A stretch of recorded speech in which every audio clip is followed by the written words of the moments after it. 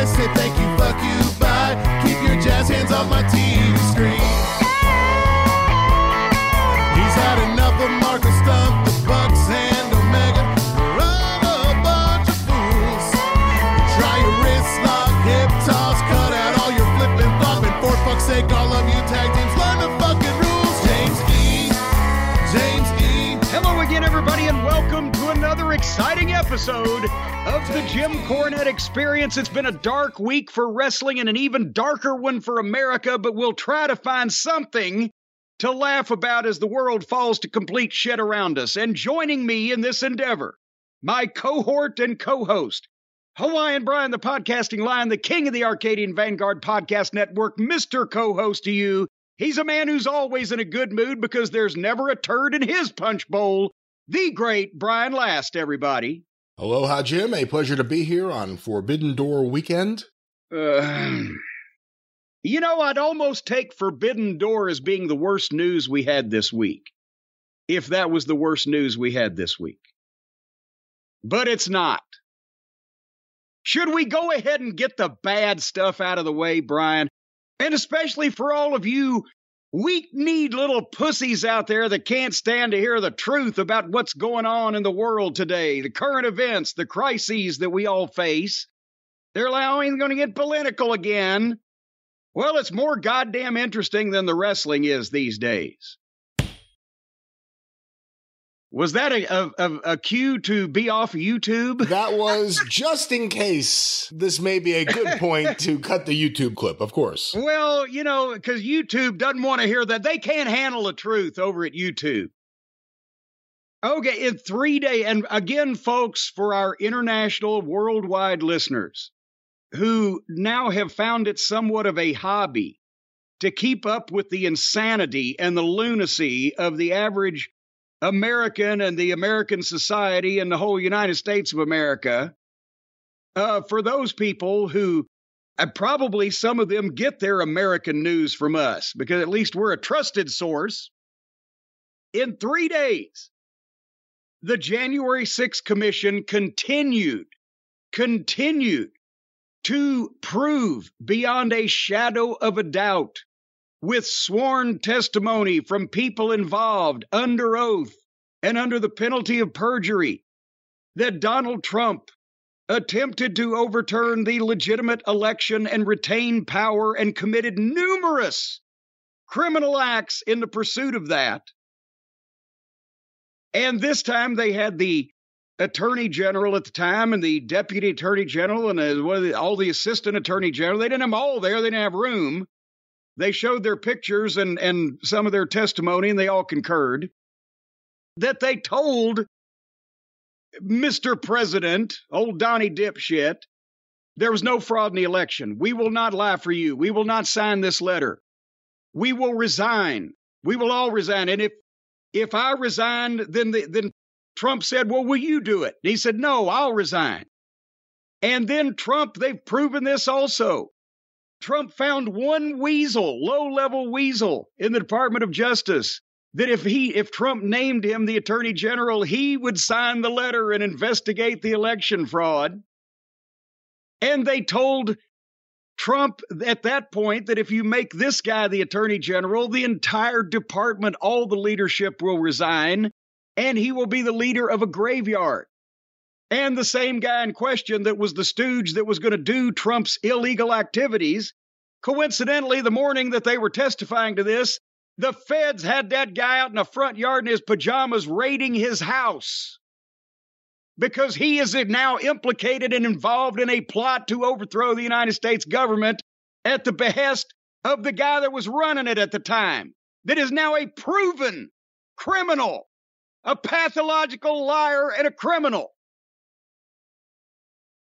And guess what, folks around the world? The pathological lying criminal is the one who appointed 3 different justices of the 9 to our Supreme Court. Which is why he was there. Which is why the Republicans, McConnell, and all the rest of them, I'm not talking about the fucking gimmick comedy Orange Cassidy Republicans that are just there for entertainment and because they got a lot of stupid people in their districts, like the Boberts and the Marjorie Trees and Greens. I'm talking about the real Republicans that run everything. And Mitch McConnell being the one, the main one. That's why Trump was their useful idiot. And they lied for him. And they covered up for him. And they fucking looked the other way for him because they were using him. Look at the pretty monkey over here, while meanwhile we're putting these religious lunatics and right-wing nutcases in positions of power in the Supreme Court and in the state courts and the local court. That was been their plan for 50 years. It's not like it's the first time I've said this, not like anybody else hadn't been saying this. If you watch the right news, like any of it besides Fox, you'd have heard this before. And now that's their way to minority rule. The Republicans have known for some time that they will never win another major election with a majority of the country. They need to stop people from voting that won't vote for them. They need to make it as hard as possible. And furthermore, they need to stack the courts with people that will make laws favorable to what they want so they don't have to have the position of power of every branch of the government. And that's what they've been. Trump was a tool, in more ways than one, to get that done. So, now that we've all gone back to the 1800s in the Supreme Court, and by the way, Clarence Thomas, his wife was a member of a cult. You've seen this, Brian. She was an actual member of a cult when she was younger, and then fucking did interviews about escaping a cult, and is currently in another one. She's the biggest MAGA QAnon fucking right-wing fuckwit, and she was trying to make sure the election was overthrown, and she's the wife of one of the goddamn conservative judges that got appointed the last time we had a Republican dipshit in charge about 35 years ago. So anyway, now that we've proven that the criminal appointed a third of the Supreme Court, the following day, the Supreme Court issues a decision, ladies and gentlemen around the world, get ready for this, with all the gun violence and all the mass shootings and all the children whose head were blown off and decapitated and disemboweled by these automatic rifles that the fetishists stroke every night before they go to sleep next to them. The Supreme Court issues a ruling that it's okay for you have the right as an American to carry your gun out in public in a concealed fashion anywhere you want to go, and the states cannot make laws to restrict that. So the same thing goes for Montana, where you can't find a fucking human being. As for downtown New York City and Manhattan, Brian, you're the New York expert. I'd like you to chime in here. How badly do you want to go to any bar, nightclub, restaurant, or entertainment venue in the city of New York, in Manhattan, or the close boroughs around there, with everybody allowed to carry a gun if they want to? That's completely not what I want. No.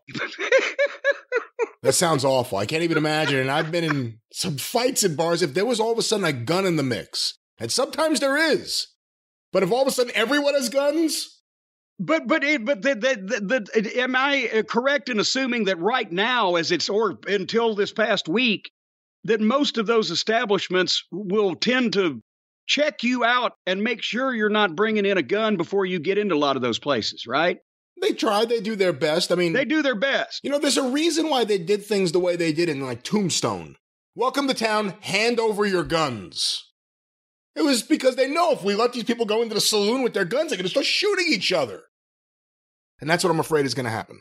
Well, because now, I guess, and we saw was it the Attorney General, was it the Governor of New York? I forget which. There's been so many newsworthy things happening lately saying we're going to do everything we can to fight this because this is insane. But now apparently these bars, nightclubs, whatever, they will not be allowed to tell you cannot bring your gun in here? Is this how this is affecting the biggest major metropolitan area in the United States? I'm not exactly sure because actually it happened, this ruling, and everyone went nuts about it. And I said, okay, I'll really dive into this tomorrow. And then the next day, something bigger happened and I completely forgot to. Well, let's get to that bigger thing.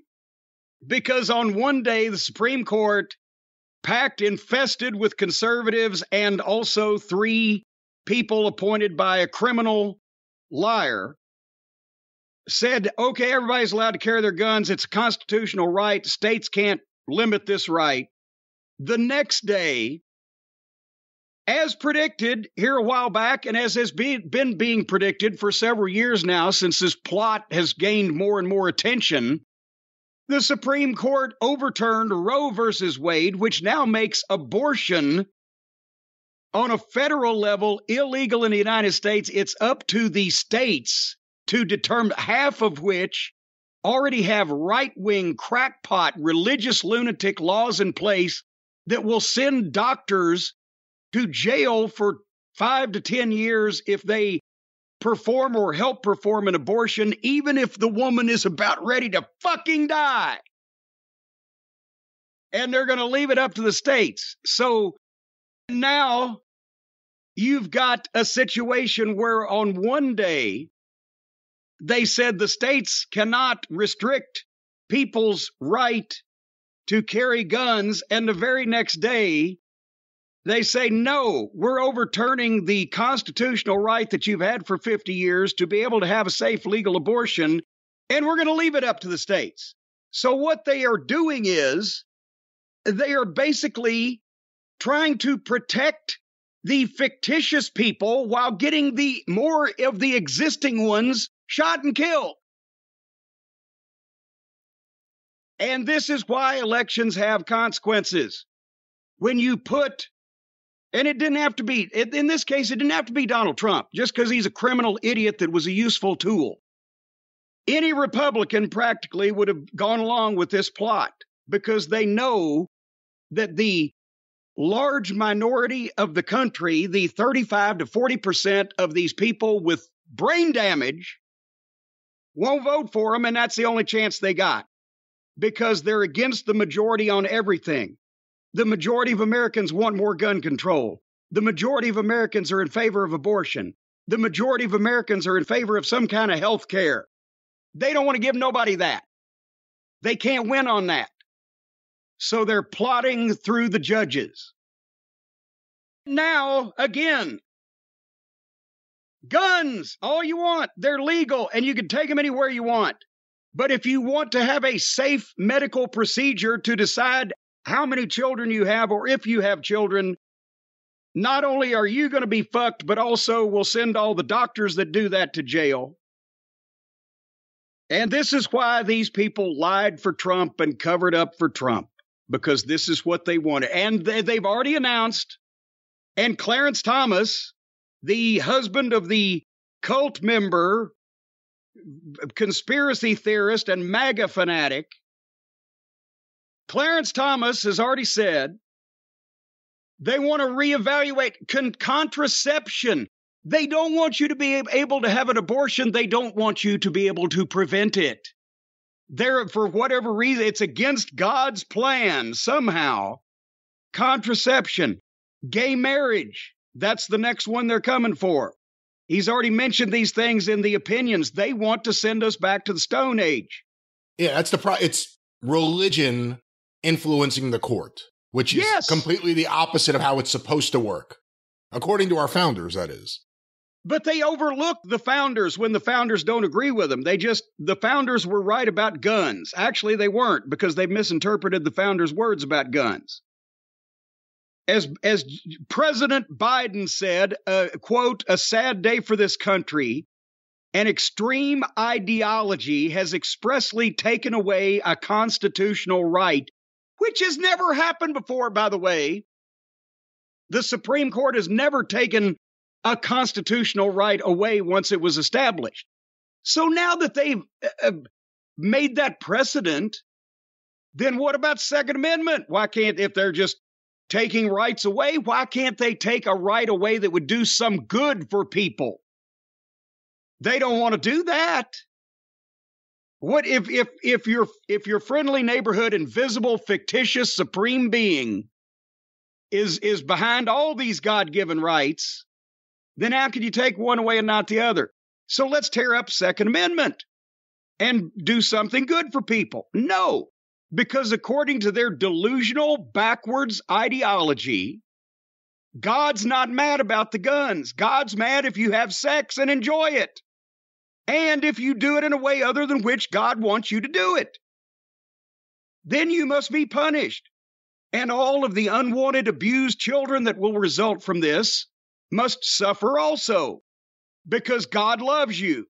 And he'll burn you to death in fire and torment and damnation forever if you fuck with him, because nobody's going to tell God that he don't love you.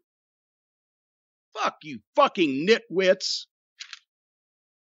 If it's the 21st century, it's like we're dealing with the pioneer days. You know, if God gets mad about appendicitis and gallbladders, we're going to have to keep those too, right?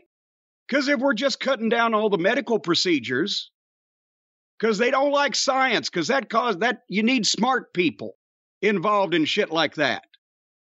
And they see through all of the bullshit here, so they don't want smart people around. So if God starts liking gallbladders and appendixes, then we can't take those out either. The fuck is the matter with you, lunatic? And this is what everybody said was going to happen just because of her emails. Or because some people didn't like that Hillary was an annoying fucking bitch. The people who voted for Jill Stein. So that's where we're at in the world. You can't have an abortion in the United States or your doctor is going to go to prison. Gay marriage is up for grabs pretty soon. Then they're going to start persecuting the gay kids in schools because every school will become a religious conversion camp. And you notice the only thing that they didn't mention was I say this and people around the world are going to go, what the fuck is going on? It was not legally established that black people could marry white people into what was it, 1965? Was it Loving versus the United States or whatever? Clarence Thomas's wife is white. And he's the black lightning bugs follow him around in the daytime. And that's the only social issue that has been settled by the court in the last 75 years that they haven't decided is up for grabs. Funny how wouldn't you know who won the pony? Nor should it be up for grabs, by the way. Well, of course, none of this shit should be up for grabs. It's like we've invented heart transplants. We can now, if you got a bad heart, we can put another heart in. And they start doing that for about 5 or 10 years, 15 years, 20, 50 years, and people get used to it, and suddenly they say, nope, shit, you're only entitled to the one you started with. We can't do those heart transplants anymore. Yes, we have evolved as a society, and medical science is now vastly more advanced than it was before, but my invisible friend says that he wouldn't like it because he gave you a heart for a reason, so we can't do any more heart transplants. Fuck you. Does that make any sense? When the abortion was a goddamn toilet plunger and hope for the best, maybe then it should have been banned. But we can't transplant brains now, or elsewise there'd be a bunch of candidates, but we can do most everything else. Are we supposed to ignore advancement because a minority of the country is so wrapped up in their imaginary friend in the sky that they think he's upset at shit that other people are fucking doing with their own life and their own business? Because that's the only reason it's been given for any of this shit. It's all the religious groups.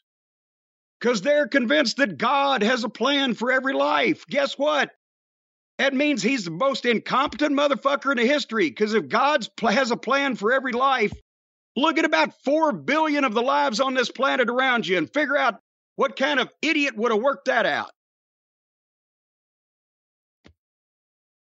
So anyway, no abortion, all the guns you want, and the guy who appointed 33% of the judges making all these decisions has been proven now beyond a shadow of a doubt by testimony of the people involved as a criminal. That's where the United States is at. How's your weather up there, Brian? It's beautiful today, 80-something degrees. Yeah, fuck you. See, the problem is the Democrats never hold on to it. The main Republicans who do, and you got to remember, there are Republicans who just were Republicans because of the business stance. Nothing to do with any of these social issues. They took over the party. Yeah, they've run all the normal, sane Republicans. They were assholes, but at least they weren't mentally incompetent. They've run them off now. But they got their people to vote. And the Democrats have to be able to get their people to vote in all these elections. And look, Clarence Thomas isn't going to live forever. That's going to be the next seat up. Who's going to be president for that? People didn't take it seriously. The idea that if Donald Trump wins, he gets the court. And you could probably have 2, maybe 3 seats. And we already know that they were holding back Merrick Garland's seat. Yeah. And this is exactly what happened. That's why I'm not as upset as everyone, because I don't know. I felt like I had a little It's our own fault. I felt like I had a little while to adjust to the fact that this was going to happen. This was obvious it was going to happen for a long time. And then it was obvious once Amy Coney Barrett got on the Supreme Court it was going to happen. And then it was obvious once the early draft came out. They weren't going to change that. They're like, well, it's an early draft. Things could change. Oh, yeah, lots changed. Yeah, well, as a matter of fact, they've screenshotted on Twitter 4 of these justices that voted to overturn abortion rights, saying during their confirmation, we understand that Roe versus Wade is settled law of the land. We wouldn't fuck with that. No, they've now established that precedent means nothing. Precedent just means you could overturn it. And now, and the poll I saw yesterday on the national news, with 33% of the people in the United States have confidence in the Supreme Court, which is the lowest because it doesn't usually bop up and down like the presidential approval rating is. The Supreme Court people used to mostly trust it, and then they about halfway trusted it, and now it's down to a third because they know now what's been done. And they've tried to put these puppets in place, not only there, but in key positions. So when the Democrats are in charge, they still can't get anything done because of the blockade. And of course, obviously, the only thing, and I think now the Republicans let 15 of their members break ranks. Now that you got me on this again, they signed a gun legislation bill this week also that they couldn't even say you can't buy a fucking automatic assault rifle until you're 21. They had to take that out to get Republicans to agree. And they took out something else, but they expanded background checks. And, oh, golly, we're going to keep a better eye on the demeanor of people that buy guns and, whatever. Just nothing. And they got 15 Republicans go along with that. But until there are 60-something, at least 60, and hopefully a couple of extras, Democrats in the Senate, which never happens, and thankfully it doesn't really ever happen the other way, there's never going to be any gun legislation. They're not going to be able to overturn this fucking ridiculous abortion situation.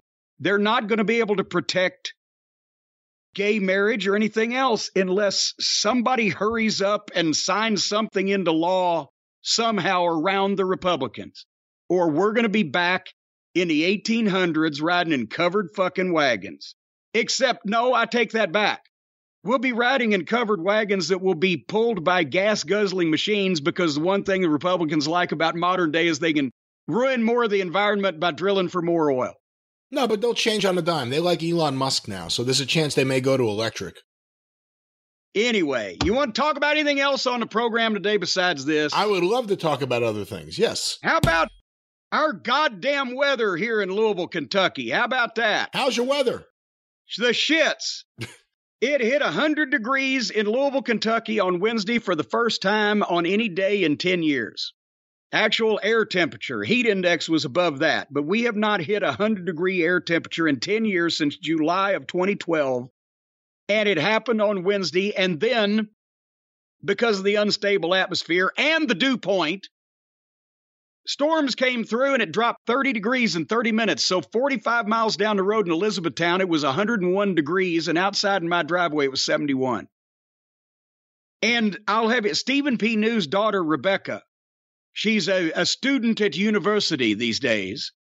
And she's studying environment and environmental law and policy and everything. And he sent me over something that she pulled up on Louisville's climate and the effects of climate change. By the middle of this century, Louisville will have up to 50 days every summer at 100 degrees or higher.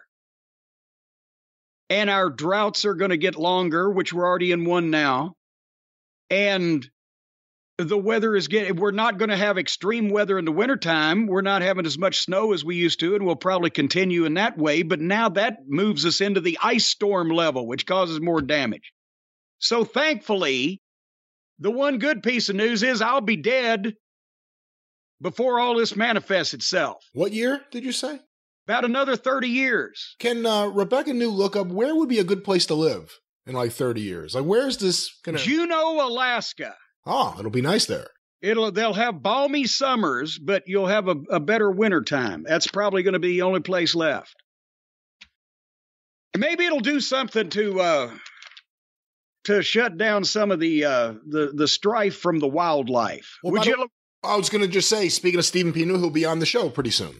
Yes, and we're trying to work that schedule out now. Because, his people talking to our people, it takes some time because they got to get back to each other. But we've got several legal topics pertaining to the wrestling industry and some things that he needs to weigh in on. We're trying to nail that interview down. But I got a wildlife update. Would you like me to fill you in on the wildlife, Brian? Because this is getting more and more interesting. Well, where did we leave it last with the raccoon and the fence and the sod and the... Well, I got my new fence built, and then there was mud and dirt in front of it, so we put sod down all the way across 200-something feet of sod, about 4 feet out from that fence, and it was looking good, but then we found it torn up constantly every morning, and the old stunning Steve Bradshaw in the back is watering this. That's his watering project. So we started noticing it was being torn up, and he ended up putting a camera back there, the night vision camera, that it's motion. I now found out it's motion activated. When something moves in front of it, it takes a picture. That's what's going on. So anyway, then we found out that it was a giant mutant raccoon that was tearing up the side, going for grubs and worms underneath it. So Steve Bradshaw jumps into action. He gets a trap, and he puts it out there. First, he sprayed some ammonia, but he kept seeing the damage, kept seeing the raccoon on the camera. And it was even scaring the deer away. So he goes and gets a trap. And I believe that's where we last left it off, right?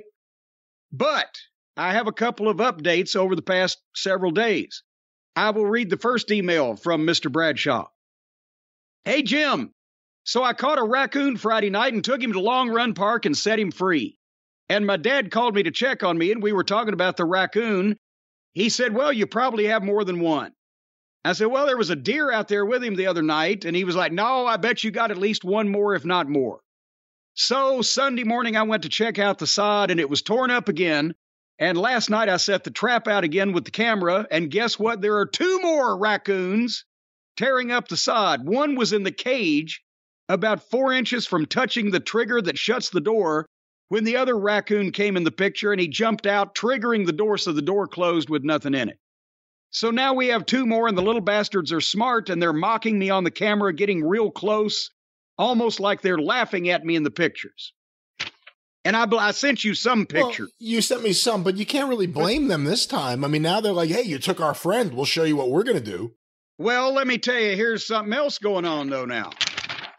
I got an update. This was just yesterday. That sounded like very thick paper. Maybe I use the finest.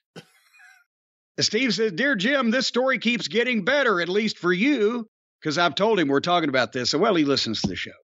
So I have successfully caught and relocated 2 raccoons. And according to the photos from the trail cam, there's at least one more. So last night I set the trap and camera out, hoping to catch the 3rd raccoon.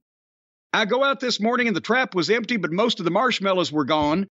And I was like, that sneaky son of a bitch is toying with me. Marshmallows? Marshmallow. Well, that's what the bait. Huh. They like the marshmallows.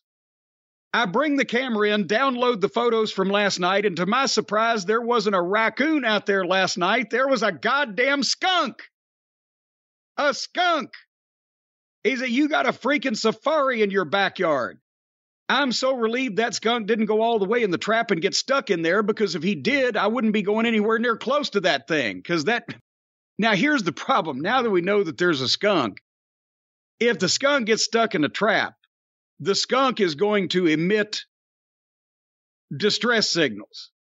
And this fence area is only like 40 feet behind Steve's, back door, whereas it's a long way away from me. So he's not one to put the skunk in a trap. Anyway, he continues. He's going to take a few nights off from trapping and just do some photos to figure out if Pepe Le Pew comes back. But as of now, I have photos of 3 different raccoons, a deer or possibly 2, a cat, and now a skunk. But the good news is the sod has not been disturbed for 2 nights in a row.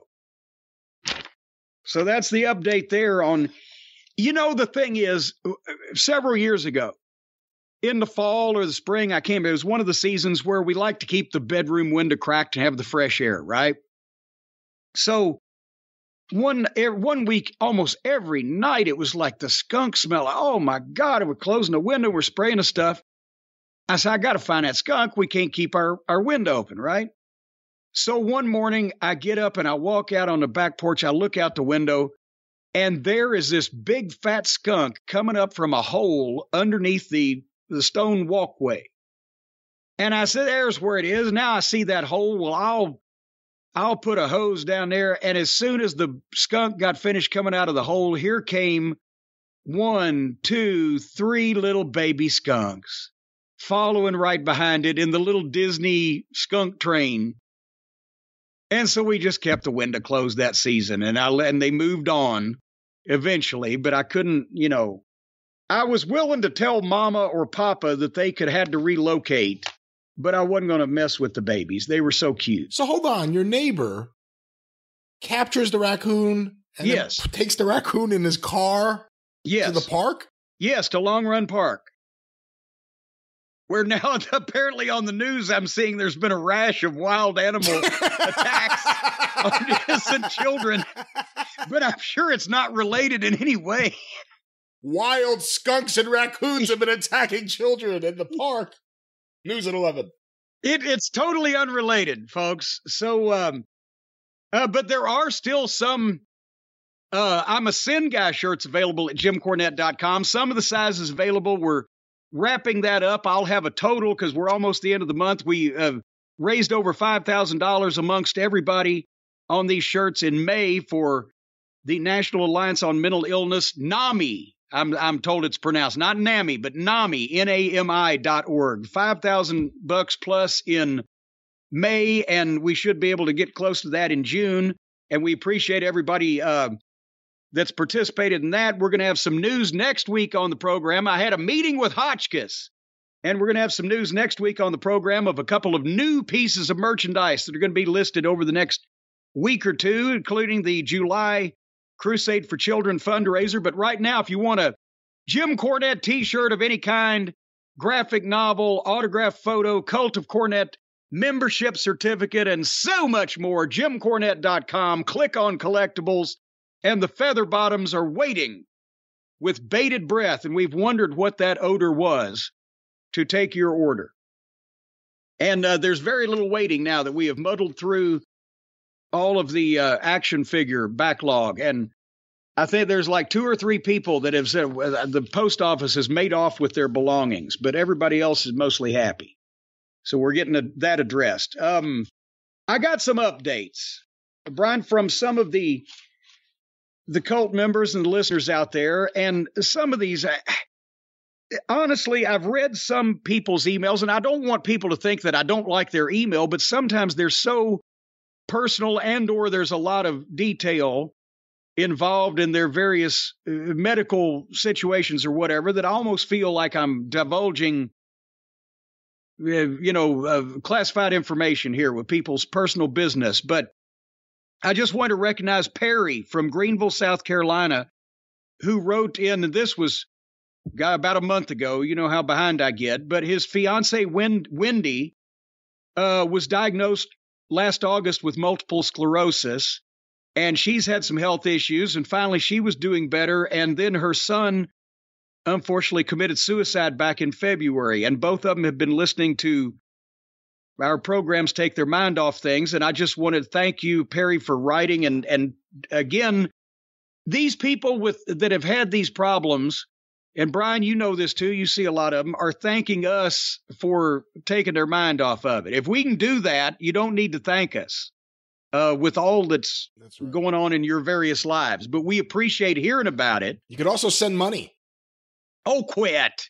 With what? You greedy avariciousness of you. Stop it. The greedy avariciousness of you. But anyway, Perry and Wendy, you guys, we're glad, Wendy, you're feeling better, and hope you keep listening to the program. And also, Tom, who is from Phoenix. Tom from Phoenix.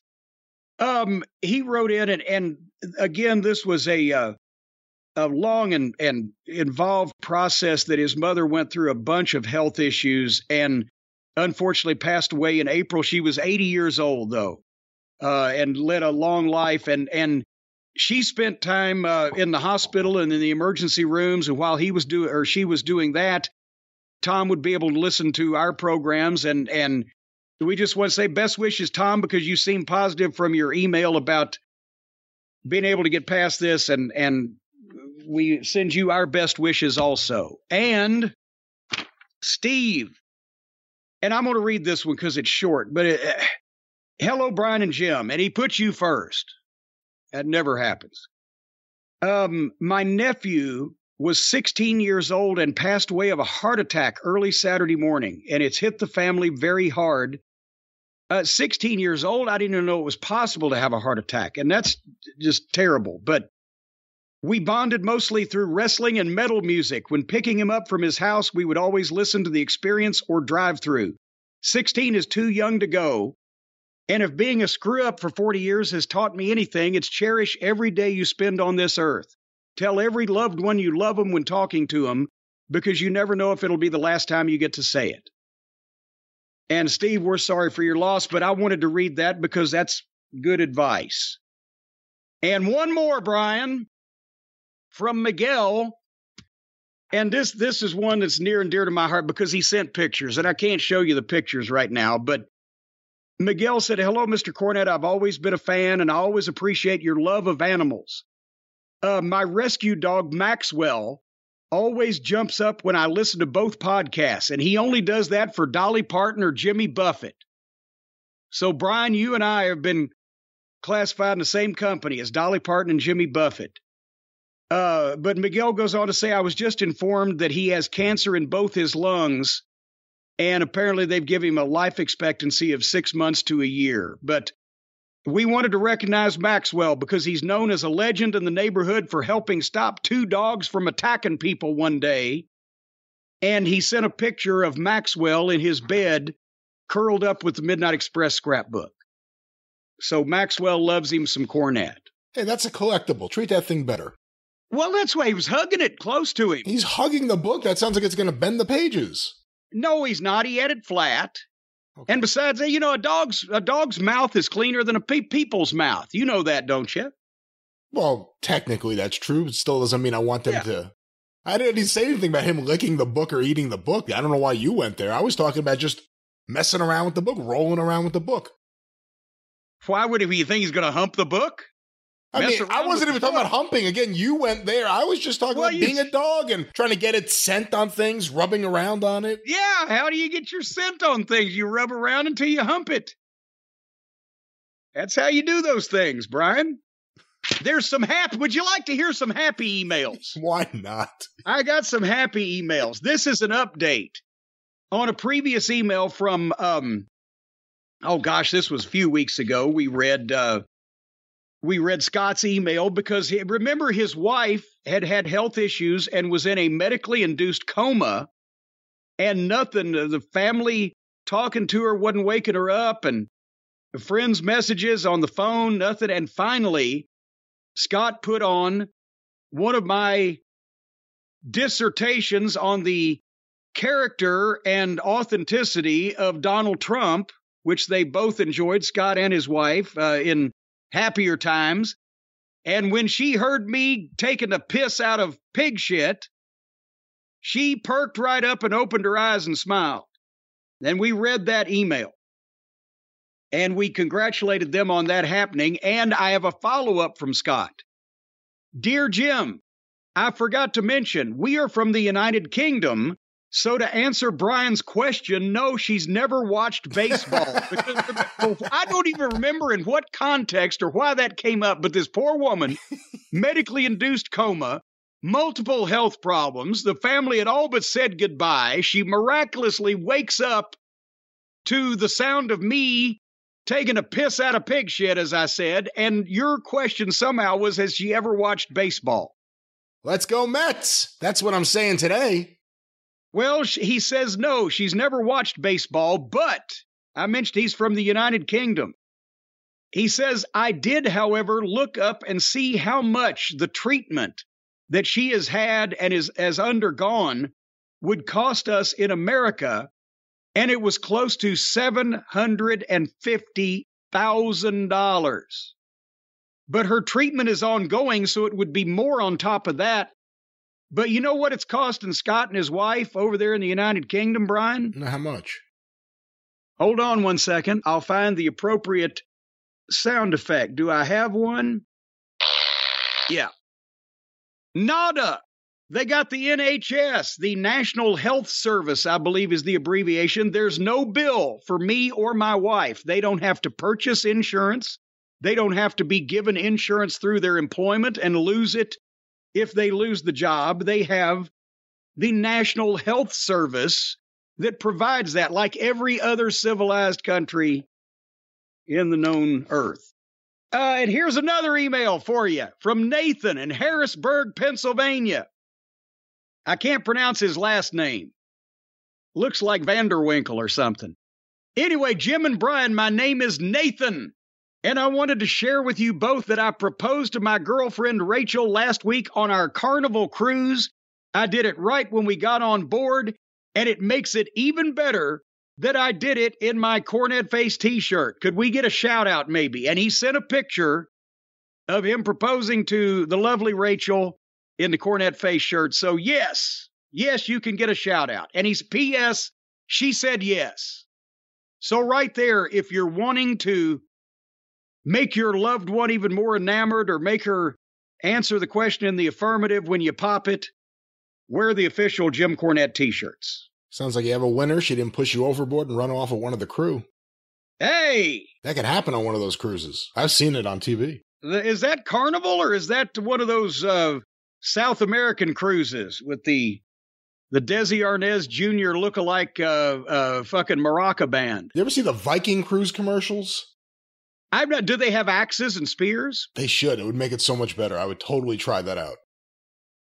I don't know if I want to get on a boat with a lot of people carrying axes and spears. It's either that or guns. What are you going to take? Axes and spears or guns? Well, okay. Let's stick with the axes and the spears. I wonder if that counts on boats too. If Americans get on cruise ships, are they allowed to carry assault rifles just in case the goddamn, the buffet is cold? I don't know if the Supreme Court rules over maritime law. That's a good question. Well, they certainly rule over marital law.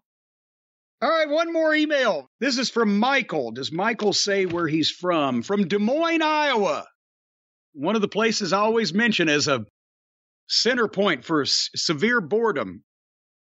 I'm going to excerpt a bit of this, but it was very interesting, Brian, and I thought, maybe you would give me your thoughts on this because Chris Jericho's been talking about being a wizard lately, and I mentioned that I'm the ultimate wizard because I throw better fireballs than Jericho. Well, Michael actually had a dream about me. Would you like to hear about it? Michael's dream about you? Yes. I don't know. Would I like to hear about it? I'd like to hear about it. Here it goes. Hello, Jim. I just wanted to share a dream I had last night that you might find interesting or amusing. As you might have guessed, the dream featured one Mr. Jim Cornette. Another note that's relevant to the story is that I was a child when the Harry Potter phenomenon swept the world, and I still enjoy the books and movies. That's very important, right? Anyways, on to the dream. Me and several students were sat in our robes in a large stone room at Hogwarts Castle on the first day of school. We were bustling about our new defense against the dark arts teacher, Jim Cornette, coming in to teach us. You had a reputation of being a legendary wizard, and the classroom was buzzing about the exciting possibilities. Then in you walked, adorned with your robes and a huge pointy black hat. You came in hot and asked the class some initial questions about what we knew to assess our aptitude for wizardry. You were less than impressed. I don't recall the exact words you used, but I remember you calling us motherfuckers and relaying the fact that we didn't know shit from apple butter about being a goddamn wizard, and you were going to impart your wizarding wisdom into us, but it wasn't going to be fucking easy. Then the class slowly started to turn against you. I remember my classmates getting really upset and argumentative with you, and I was just thinking they ought to shut up and listen, and we could be great, powerful wizards, but these little fuckers just refused to listen. There was a mass exodus, and these ungrateful little wizard pricks walked out of the class one by one, so you and I just conversed, and I used my quill pen to fill pages and pages of notes. What do you think about that dream, Brian? I don't think very much of it at all. I just wanted to have Travis draw me in robes and a big black pointy hat, waving my wand at a bunch of students. You know, he's referencing Harry Potter, right? Yeah, yes, that's why he said it helps in this dream that when I was a child, the Harry Potter phenomenon swept the world and he still enjoys the books and movies. See, he's got the Potterness on the brain. I think that was a lot of Potter went into a dream like that. Whether he's eating it or smoking it or whatever, a lot of Potter. There's been some patter and Potter here today. Some patter and Potter. Did you see Lex Luger's tweet? No. Just a second on this. I want to bring this up. I was scrolling through the Twitter machine the other day, and Lex Luger, the package, tweeted one of the memes where it's like there's 9 squares, like the Brady Bunch thing, and there's a picture in each square, and it says, pick your favorite, right? And it was fast food items. And they had the quarter pounder with cheese, and they had a Taco Bell, and they had a Chick-fil-A chicken sandwich, and they had the whatever they have at the other place. And one of the items was a Whopper from Burger King. And Lex had retweeted that. And he basically, the line was his favorite was the double Whopper from Burger King with extra cheese.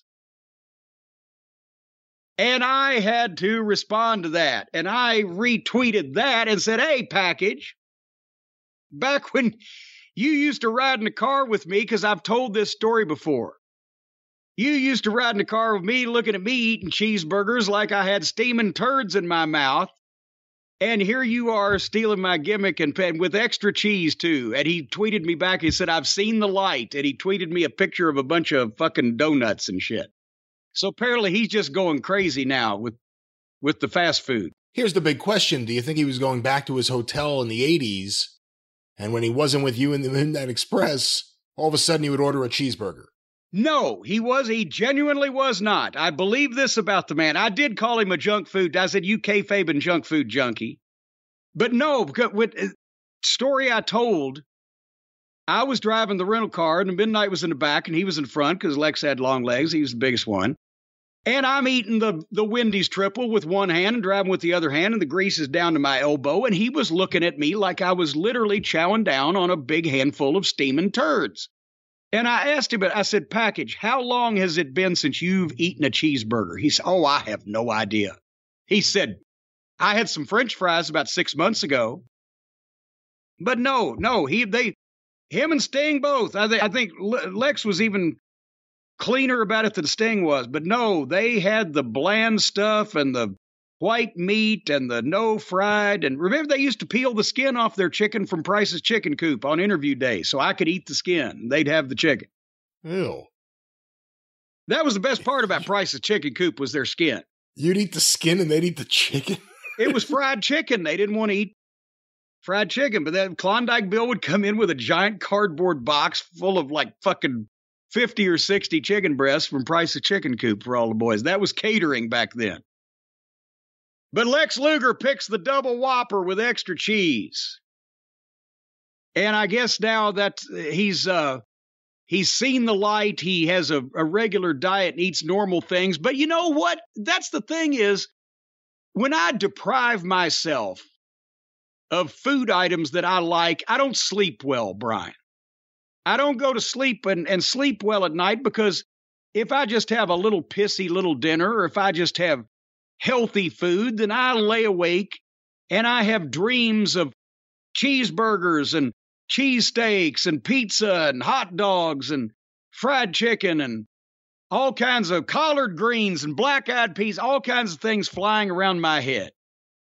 And maybe that's why Lex, now that he's older, he likes to get a good night's sleep. He doesn't want to lay awake at night hungry. No, he wants to, when he hits the sack, when he drops his body into bed at night, he wants to go blissfully off to sleep with no problems and in a comfortable condition. Just like you, just like me, just like we all do, don't you think? Yes, of course. Yes. Well, that's why I've also let the package know about the Helix mattress. Because now that he doesn't have to lay awake at night looking at that 8-pack of rock-hard abs and thinking, I could have had a cheeseburger. Now that he's eating normal food, now he will not be laying awake thinking about all the things he's depriving himself of, and he can lay down at night in the most comfortable mattress on the face of the planet and get a nice night's sleep. Now, how do you say it? Would he be laying down on the mattress or in the mattress? Actually, you lay on most normal mattresses, but a Helix sleep mattress, it's like you're surrounded with comfort. You're literally you become one with the mattress. And I'll tell you one thing, when you can snatch the mattress from my hand, it's time for you to leave. But folks, the folks at Helix Sleep have a 2-minute quiz that you take, and it matches your body type and sleep preferences. Do you prefer on your side, on your back, on your stomach, doggy style, reverse cowgirl, whatever it may be? They've got soft and medium and firm mattresses. They've got mattresses great for cooling you down, and some that'll even warm you up. Actually, normally, if you want a mattress to warm you up, you have to set fire to it, but that's not recommended. Anyway, you take this 2-minute quiz, you answer their questions, they match you up with the absolutely perfect mattress for your needs. They've even got a Helix Plus mattress for plus-size sleepers. And Lord knows, I think it's got one of those things in the middle, so if you weigh over 500 pounds, you can't roll over and crush the person next to you in the bed. It does not have that at all, no. That's optional, you're saying? I'm not saying that either. I'm not saying they have it. All right, well, they've got everything else. I would assume they've got that too, because they've got everything. Folks, you can go to Helix Sleep. That's HELIX. HelixSleep.com/JCE. Take the 2-minute sleep quiz. They'll match you to the mattress. It'll be delivered to you free of charge, right to your door, and then the fun and magic unboxing. As a matter of fact, if you want your kids to have something to do, then let them unbox the thing and let them see it inflate into marvelous life. And then you can put them in the box it came from and put them out in the garage. Don't do that. Don't do that? No. Kids like to play in boxes. They can do that maybe in the living room, but don't put them in the box and put the box in the garage. That's not the way to do it. They can come back in when they get cleaned off, but, cardboard boxes, plastic bags, kids love to put those over their heads. No, they don't. They don't do that, and they shouldn't do that, and they don't love that. And either do the TBS executives. We used to use those as like ski masks to be outlaws. And anyway, folks, HelixSleep.com/JCE is offering up to $200 off all mattress orders and 2 free pillows right now for our listeners at HelixSleep.com/JCE. You just got to go there and check it all out. It depends on what you get, but they're going to give you a bunch of stuff that you didn't have before. And they've got over 12,000 5-star reviews and at least 18 coming from the Tokyo Dome. And some sorry son of a bitch with no job and no life has slept over 1 billion hours on Helix mattresses. Oh, I guess that's everybody combined, right? Everybody, 1 billion hours have been slept on these mattresses. And why would it be one sorry guy? It sounds like it would be one very happy, relaxed guy. Well, he never wakes up so he can tell you whether the mattress is any good or not. He just stays there. He's in suspended animation. Could be Buck Rogers. He'll wake up in the 25th century. Anyway, so you got that going for you. Up to $200 off the mattress orders and 2 free pillows for our listeners at helixsleep.com/JCE. If you don't believe me, well, fuck you then. I'm not lying to you, but just go to the website and find it out. You'll see for yourself. And take that quiz and tell them your favorite position, and then tell them your wife's favorite position. And then the delivery people will be happy to know about that. You know, Brian, when I got into business, the first mattress I had was cardboard wrapped in old homeless bums' handkerchiefs. Oh, come on. That can't be true. It's not. But anyway, I just thought it'd make a good story. Speaking of making a good story. What a carny this guy is. Speaking of making a good story, I got this email from Ron Deshane. Oh, Rhonda, writing in again. No, Ron Deshane is his name. Gentlemen, thought you might enjoy this lovely story. It brought a smile to my face and warmed the cockles of my heart. I've always thought highly of Miss Elizabeth, but never more so than now. And he sent me a link to an interview on some sports keto website where our favorite shit stain was telling a story about his interaction with Miss Elizabeth during the WCW days. Would you like to just hear this one little brief excerpt of this? Yeah, I don't remember too much about that period of time. I wasn't watching too much WCW, so I don't even know they had interaction. Well, and so many other people weren't watching it either. So, and just for the new listeners, I'll say it once. Shit stain is Vince Russo. The taste in my mouth that comes up when that happens. Anyway, so Shit stain is quoted as saying, I had to go down to ringside, scoop her up, and walk her in the back. Russo said, oh shit, I said it again. So I go out there, I scoop her up. Bro, I swear to God, bro. She slapped me across the face and dislocated my jaw. Bro, the hardest I've ever been hit in my life was by Liz. I swear she disdained me. She let me know she didn't like me.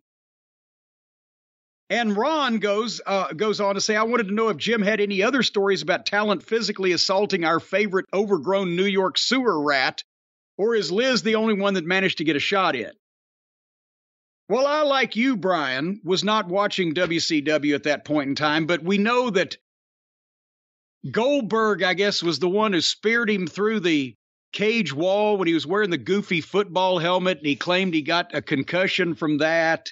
And I mean, you know, when you take a completely unathletic, buggy-whipped armed idiot that's never been trained in any way, shape, or form and doesn't have any mental understanding of what wrestling is or is supposed to look like, chances are they're going to get hurt no matter what they do. But he shouldn't have been physically interacting with anybody anyway because he wasn't equipped for it. He couldn't take bumps. He couldn't work. He couldn't do offense, and he didn't know how to protect himself.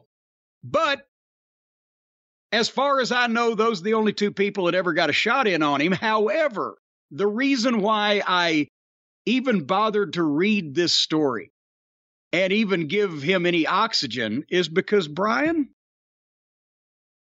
I don't know whether we haven't told it on the show since you've been my co-host, because I've been telling this story for 35 years. So I don't just bring it out annually or whatever. But it's on shoot interviews that I've been doing going back as far as shoot interviews have been done.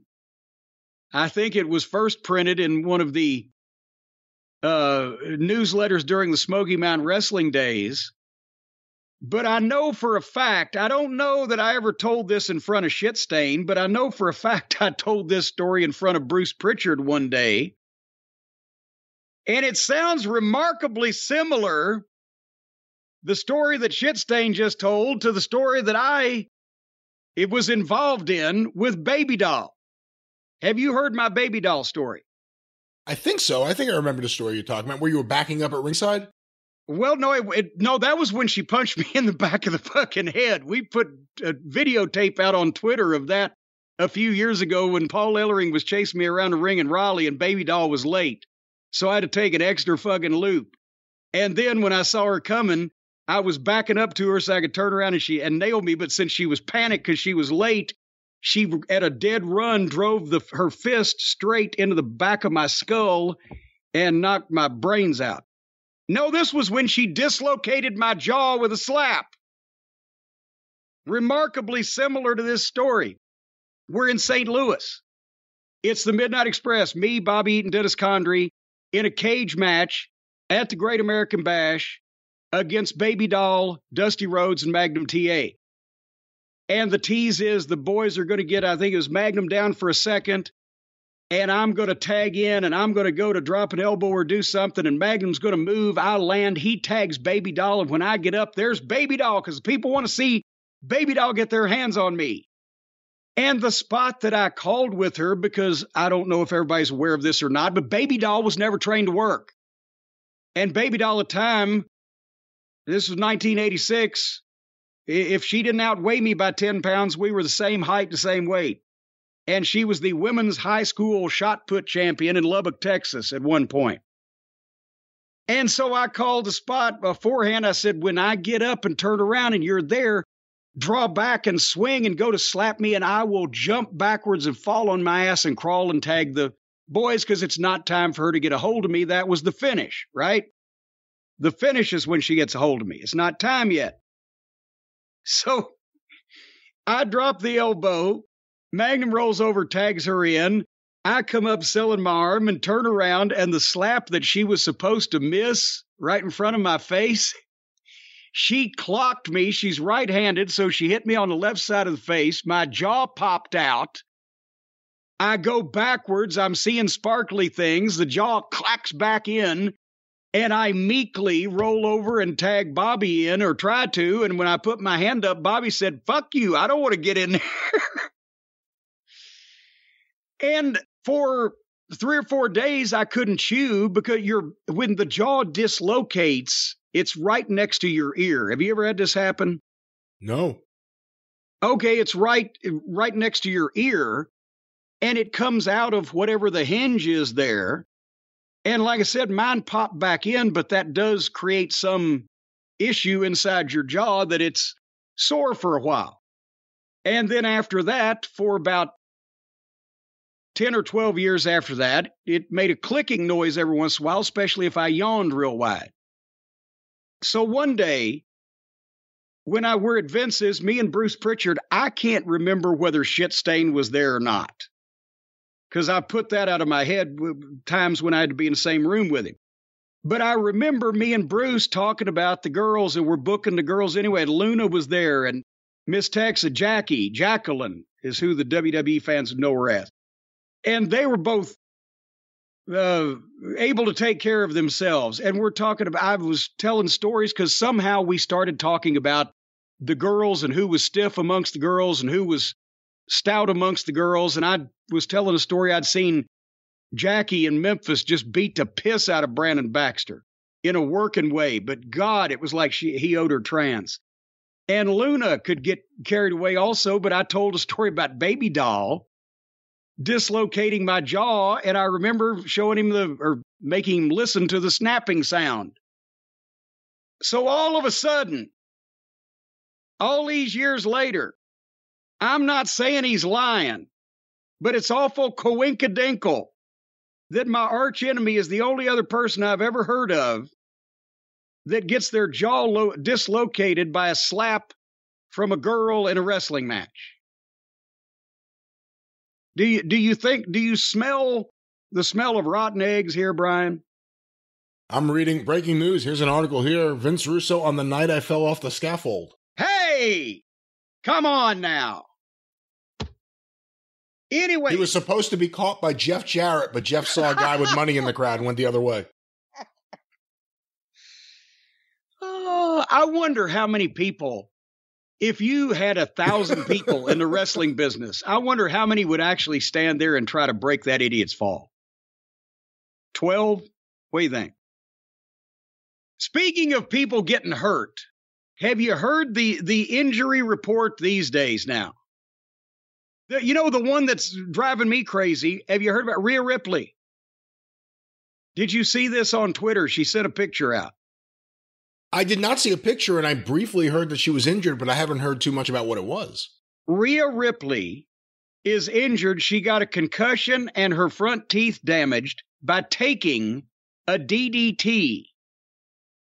Her own knee came down and hit her own face. Oh, my God. I've never heard of that before. No. And I don't know. And again, you'd never know these days. They're doing things differently. I don't know who gave it to her. I don't know how she took it. That's an odd one. But now, Rhea Ripley's out. We've talked, obviously, Punk, Cody, Adam Cole has been out. Now, Danielson just announced Danielson got hurt, and nobody will say what the injury is, but they were suspectifying that it was a concussion. And in his promo this past Wednesday, which we'll get to here, unfortunately, at some point, that whole show, he said something like, I can read 500 words a minute. If he got a concussion, the point is he got it in the 10-man garbage match that they did on the last pay-per-view.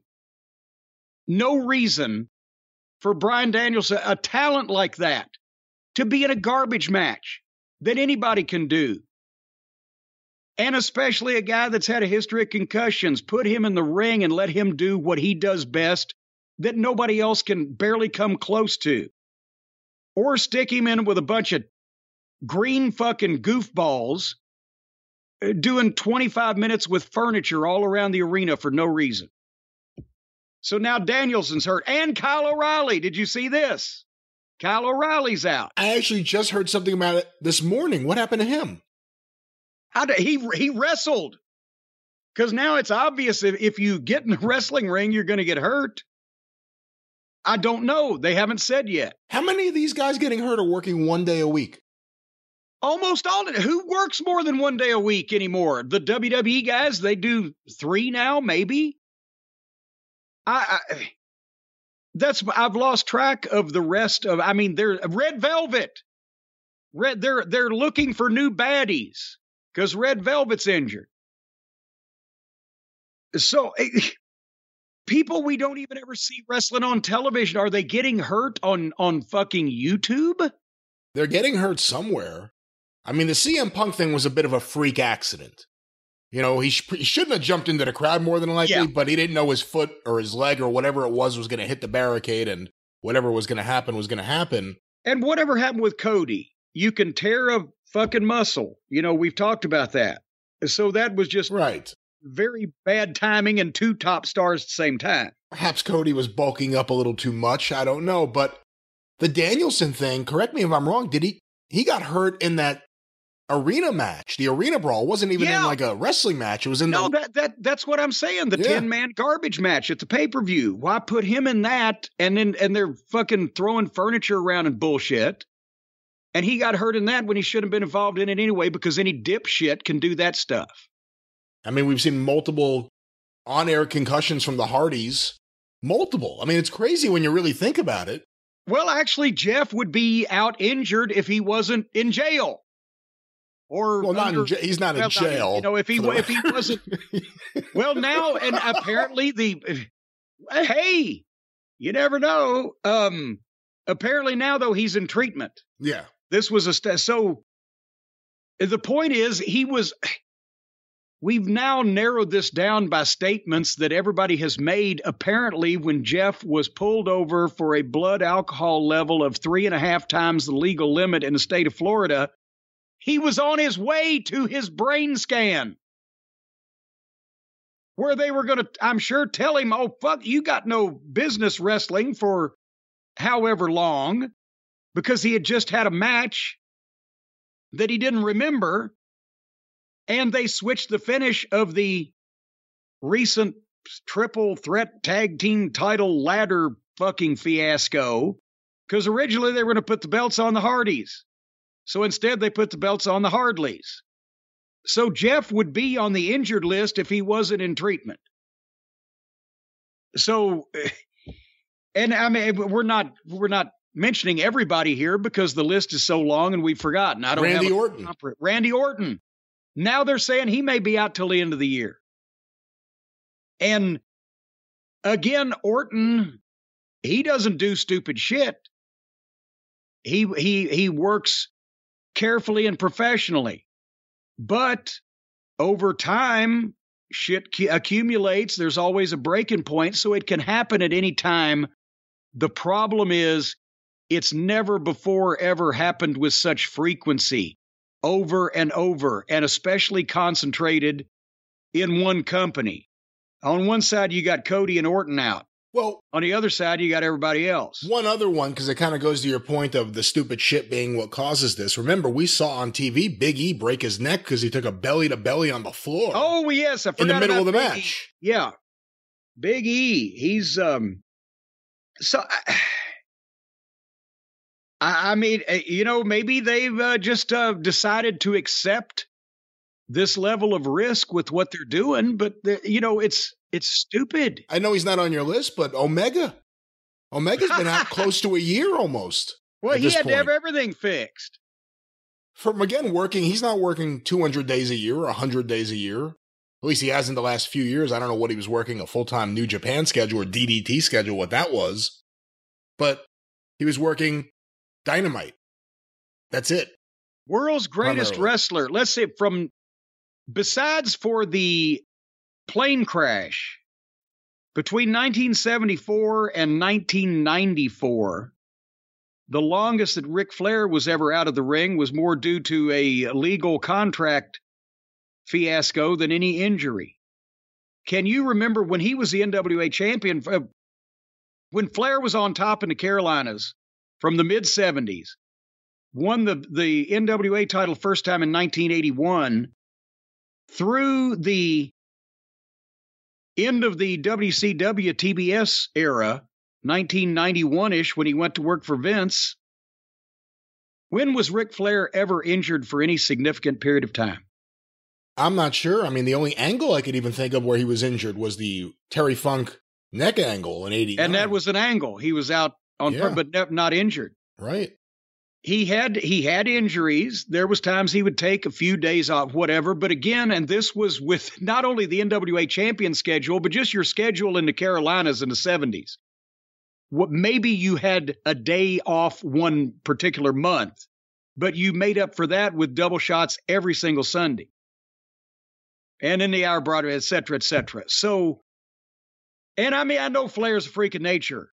But yeah, Ahmed Johnson's on the other side of the scale. Well, but you could say the same thing about all the guys in the territory days that were in top positions. And yes, some of them wrestled hurt when they shouldn't have, but we're talking about people that are injured to the point where they can't wrestle and they need surgery. And I guess they're, like I said, the modern generation is happy with the style where everybody knows it's phony, but they like to see you get hurt. So you'll just do it on purpose rather than convincing them you're hurt while you're really not, because everybody knows how to work. We'll try to keep updating this list. I'm sure that more will come in. And now somebody's going, oh, Cornette wants everybody to be hurt. No, I think they're all stupid, except the people where shit just happened and it's going to happen. But the people that have to have multiple body parts repaired or replaced because they're doing dive after dive that nobody gives a shit about anymore and everybody's seen, or taking bumps through tables on concrete in undercard matches or on television when somebody just did it in Seg 3, fuck you. What do you expect? You know, I'm telling you, Brian, a lot of these people also, we talked about our friends at Helix Sleep earlier in the program, but a lot of the boys, they just don't get the proper sleep, even if they have the surface to sleep on, even if they've got a nice mattress, even if they've got a quiet home, even if they've got no worries, they can't turn off their inner mechanisms and get a good night's sleep. And that causes weight gain, mood issues, poor mental health, lower productivity, lower white blood cell count. And if you have a low white blood cell count, you're never going to get pregnant, right? That's been established scientifically. Have you heard that? I'm not sure. I was hoping that you actually knew what you were talking about here. Well, I do. If your white blood cell count is down, then you'll never get your significant other pregnant, whether it's a man or a woman. Neither one can get pregnant if you've got lowered white blood cell count. And not many people realize this also, but having a consistent nighttime routine is very important because a better tomorrow starts tonight. And I'll tell you, there's no better way to get a blissful night's sleep than with the Dream Powder from our friends at Beam. Because after all, everybody knows Beam is the world's most innovative, functional wellness brand with unique products for everything from sleep to recovery. They'll put you to sleep, they'll wake you up again, and they'll fix you up in between. And the Beam Dream Powder contains natural, sleep-promoting premium ingredients, triple lab tested. They took them to 3 different labs. They didn't believe the first 2. They wanted to make it all the way. 3 labs, triple tested.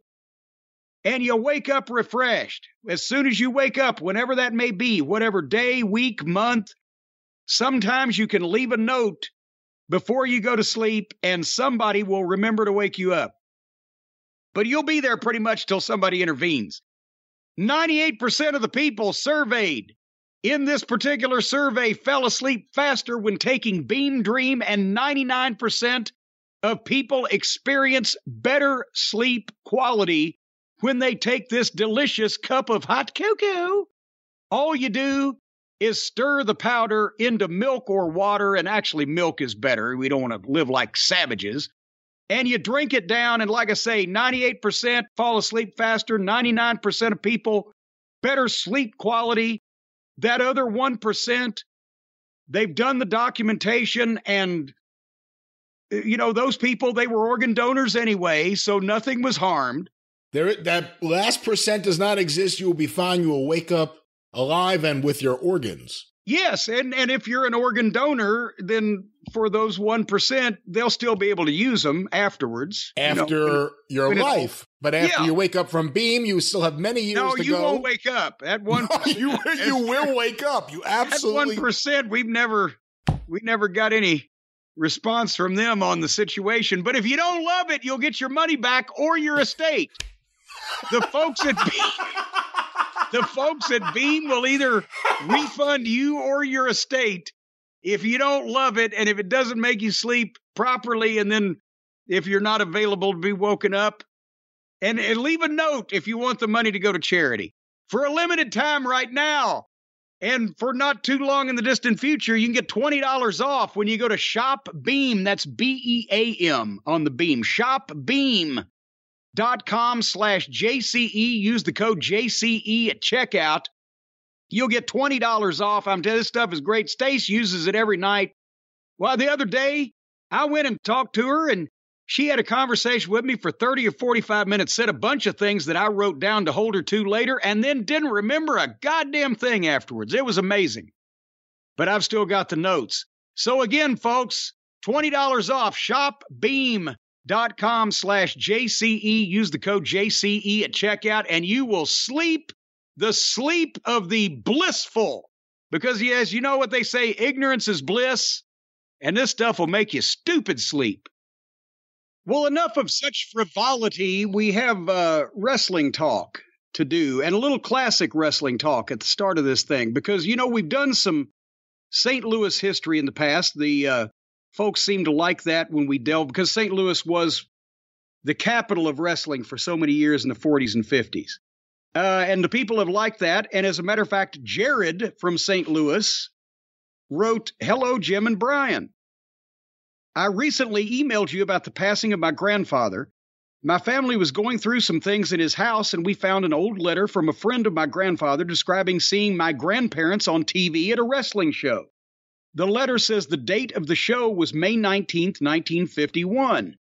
What can you tell me about this era of St. Louis wrestling and who might have been on the card that night? I thought, well, this will be easy, right?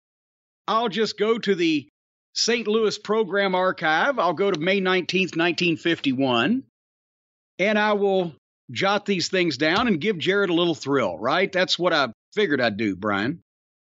It wasn't that easy, because now we've got a mystery on our hands, because there was no wrestling card in St. Louis on May 19th, 1951. As we've talked about when we've done the St. Louis history, Sam Muchnick, who was running the one wrestling promotion, and Martin Thez, who was running the other wrestling promotion, they were actually secretly working together, but they were still, and I've got my notes falling all over the place over here. They were working together, but they were still separate entities, and they ran basically weekly on an alternate basis. Muchnick ran every 2 weeks. Thez ran every 2 weeks, and they would do seasons. So the wrestling season in St. Louis would open anywhere from the middle of September to the first part of October, and they would run through to the following spring. In April 1951, the wrestling season ended on Friday, April 27th. And at that time, Muchnick was advertising an opening date in the fall for the 51-52 campaign of either September 14 or 21st, and it ended up being October 5th. So while there was no wrestling card live in St. Louis on May 19th, it still could have been on, something could have been on television. Remember, we found the little trivia bit, Brian, that the first world title change was televised in St. Louis in 1947, an experimental broadcast from the Kiel Auditorium. And what was it? Was it Watson and Longson? Goddamn, now we found trivia, and then I forgot the trivia we found. Yeah, I forgot what the match was. I think it was definitely Longson, but I'm not sure. It was Longson, and that was either one or the other, Watson or Thez. But the point is, there was experimental television in St. Louis. We know for a fact from these programs and documents in 1947-48, but then we've talked about there was no local television. There was television wrestling on in the early 50s because of the networks. But there was no local wrestling televised in St. Louis because Muchnick wanted a sponsor to pay for the broadcasts. And then in, 1953, he got the beer company. And that ran for a few years. So now I'm like, okay, if there was no wrestling at the Chase going on at this time. There was no local wrestling television program, but they still could have been on the news from a clip from the arena or the Kiel or whatever, except there was no card that night or anywhere in that month. So now I'm really fucking perplexed as to but was it a situation where they lived in St. Louis, but maybe they were at another location and they were actually seen on the Chicago wrestling program? Jared, the point is, we can't figure this out by these dates and this information, but I can tell you a little something about the era of St. Louis wrestling, because I thought this might be just a little fun to look at the 2 months, March and April, of St. Louis, just for some of the big matches, because in this season closing program, let's do this math, Brian. Since the previous October, since the wrestling season began, so October, November, December, January, February, March, and April, not counting April 27th, that card, more than 125,000 fans had bought tickets to Sam Muchnick's wrestling cards.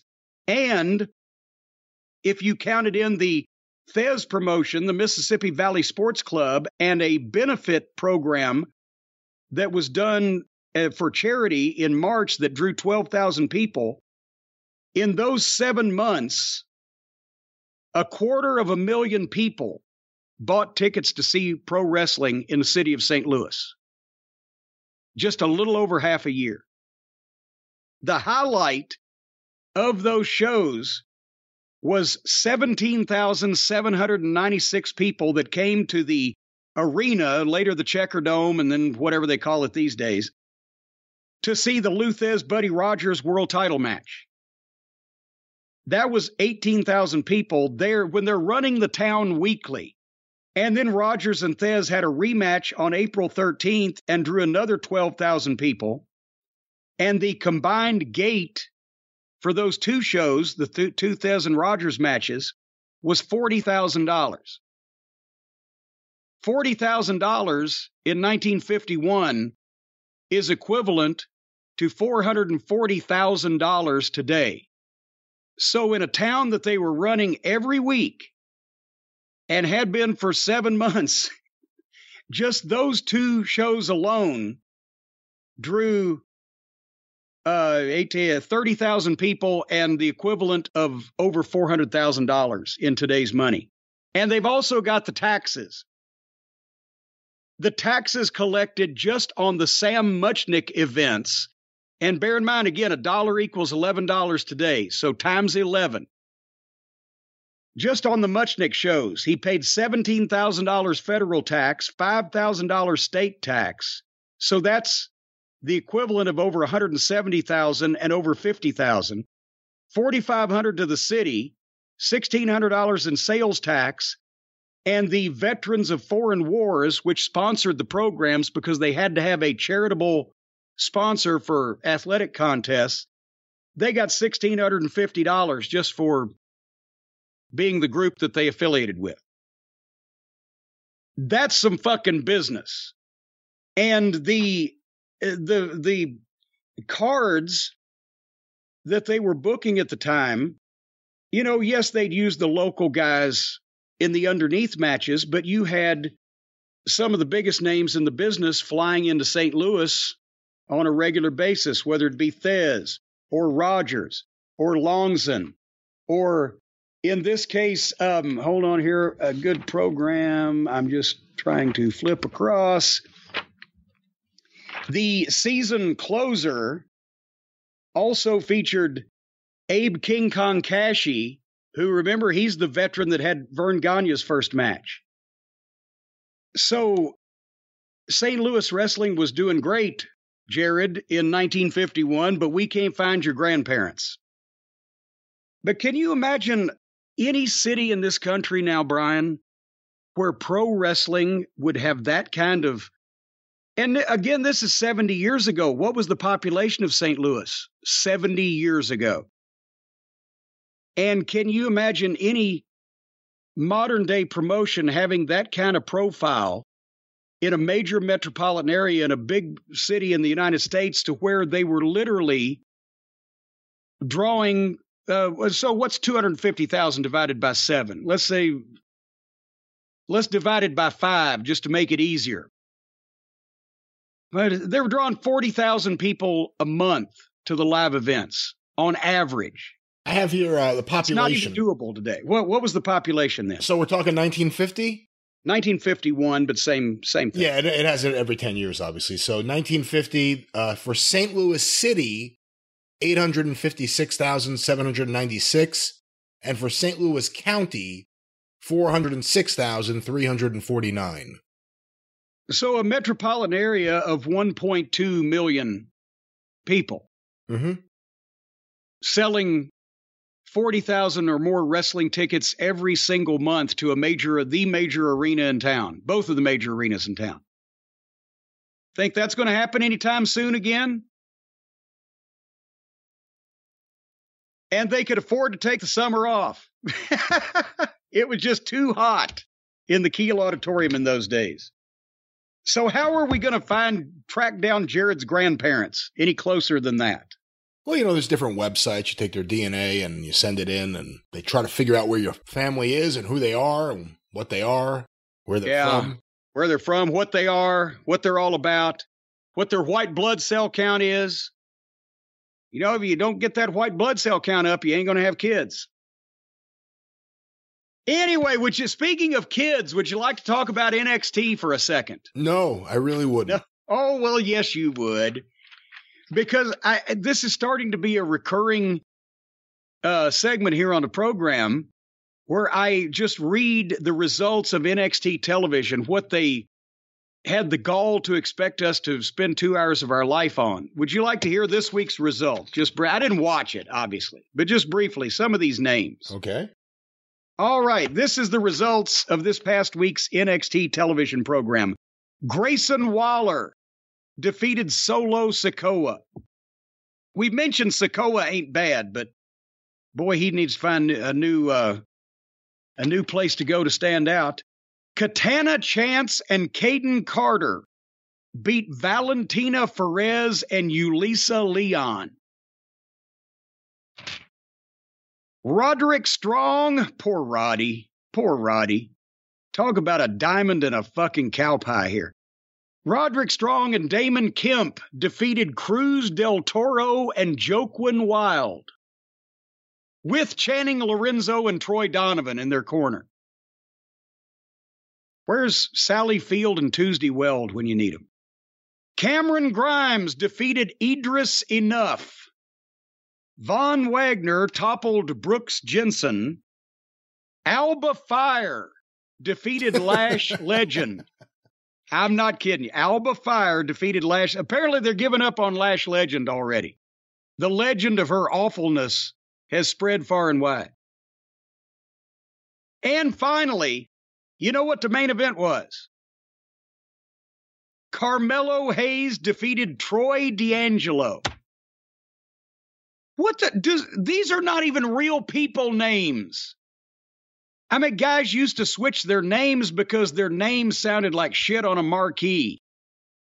You know, when you heard Reggie Lasowski, did you think he was going to beat you up? No, but when you heard The Crusher, okay. Randy Poffo may not have been anything to write home. Randy Savage. Ric Flair. And now it's Troy D'Angelo. Alba Fire. Channing Lorenzo. What the fuck? If you're going to make up a name, make up a goddamn cool sounding name. Don't make up names that nobody has even named to begin with and they still don't sound cool. Did you see that apparently Triple H went down there this week and told everyone that he's back? I heard that. I don't know whether it was a Tarzan yell followed by a fucking grand gesture and I'm back. I think it was like, I'm back. You know, but it's got to be all hands on deck with what's going on. But what's he going to do? It'd be like me going back to OVW right now. What am I going to do? Go to the corner gas station, get a can of gasoline, set the fucking thing on fire? They've burned it down already. There's nothing to work with. So, yes, he's back, and I'm sure trying to help out the family. But what the fuck, by the time that he would finish putting that thing back together in any kind of entertaining fashion, Vince will be back in the fucking chair. He'll have beaten the rap. And then they'll say, oh, thanks, Hunter. We appreciate you dropping by. And now we're going to fire everybody you just put in place again.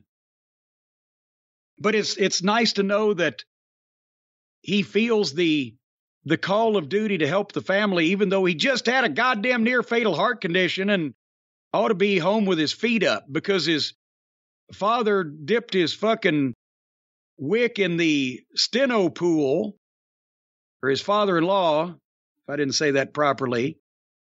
He's got to go back to work with a bad heart. What the fuck?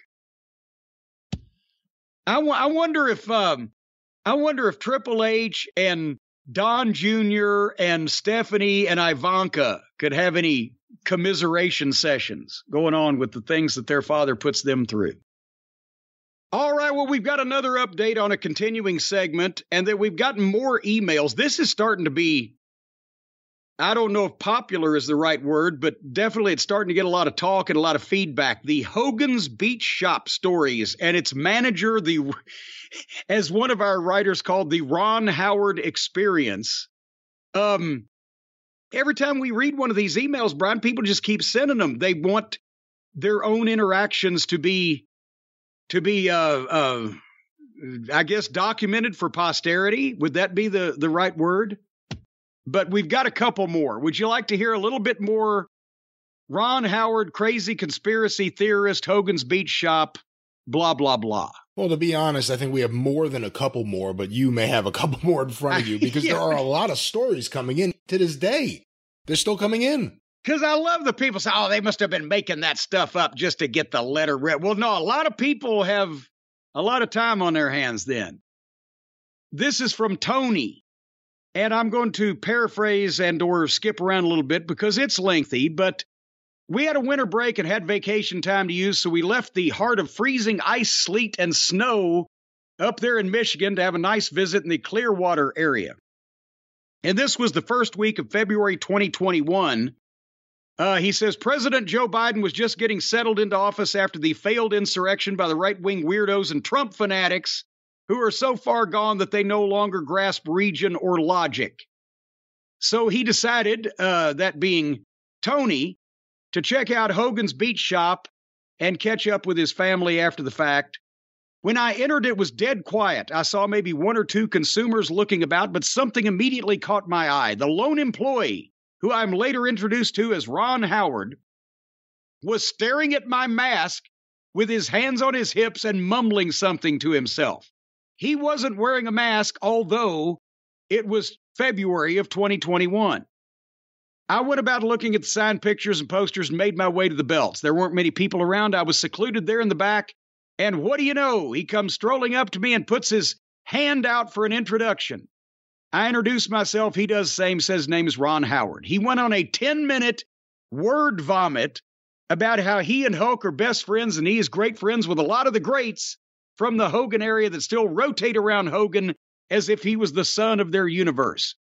It's the usual suspects, you know, Hulk's posse. He said that if I proved myself worthy, I'd have the opportunity to hang out with him on Mondays at Hulk's restaurant and drink and sing karaoke with him. Ron then told me I don't need to wear a mask inside the store. I believe it was mandated at the time, but it was on again, off again in Florida. Ron then started ranting about how the masks don't help in any way and they're the first step in the New World Order training us to be sheep. Ron then says he had COVID 3 times and it wasn't that bad and he even came to work as scheduled.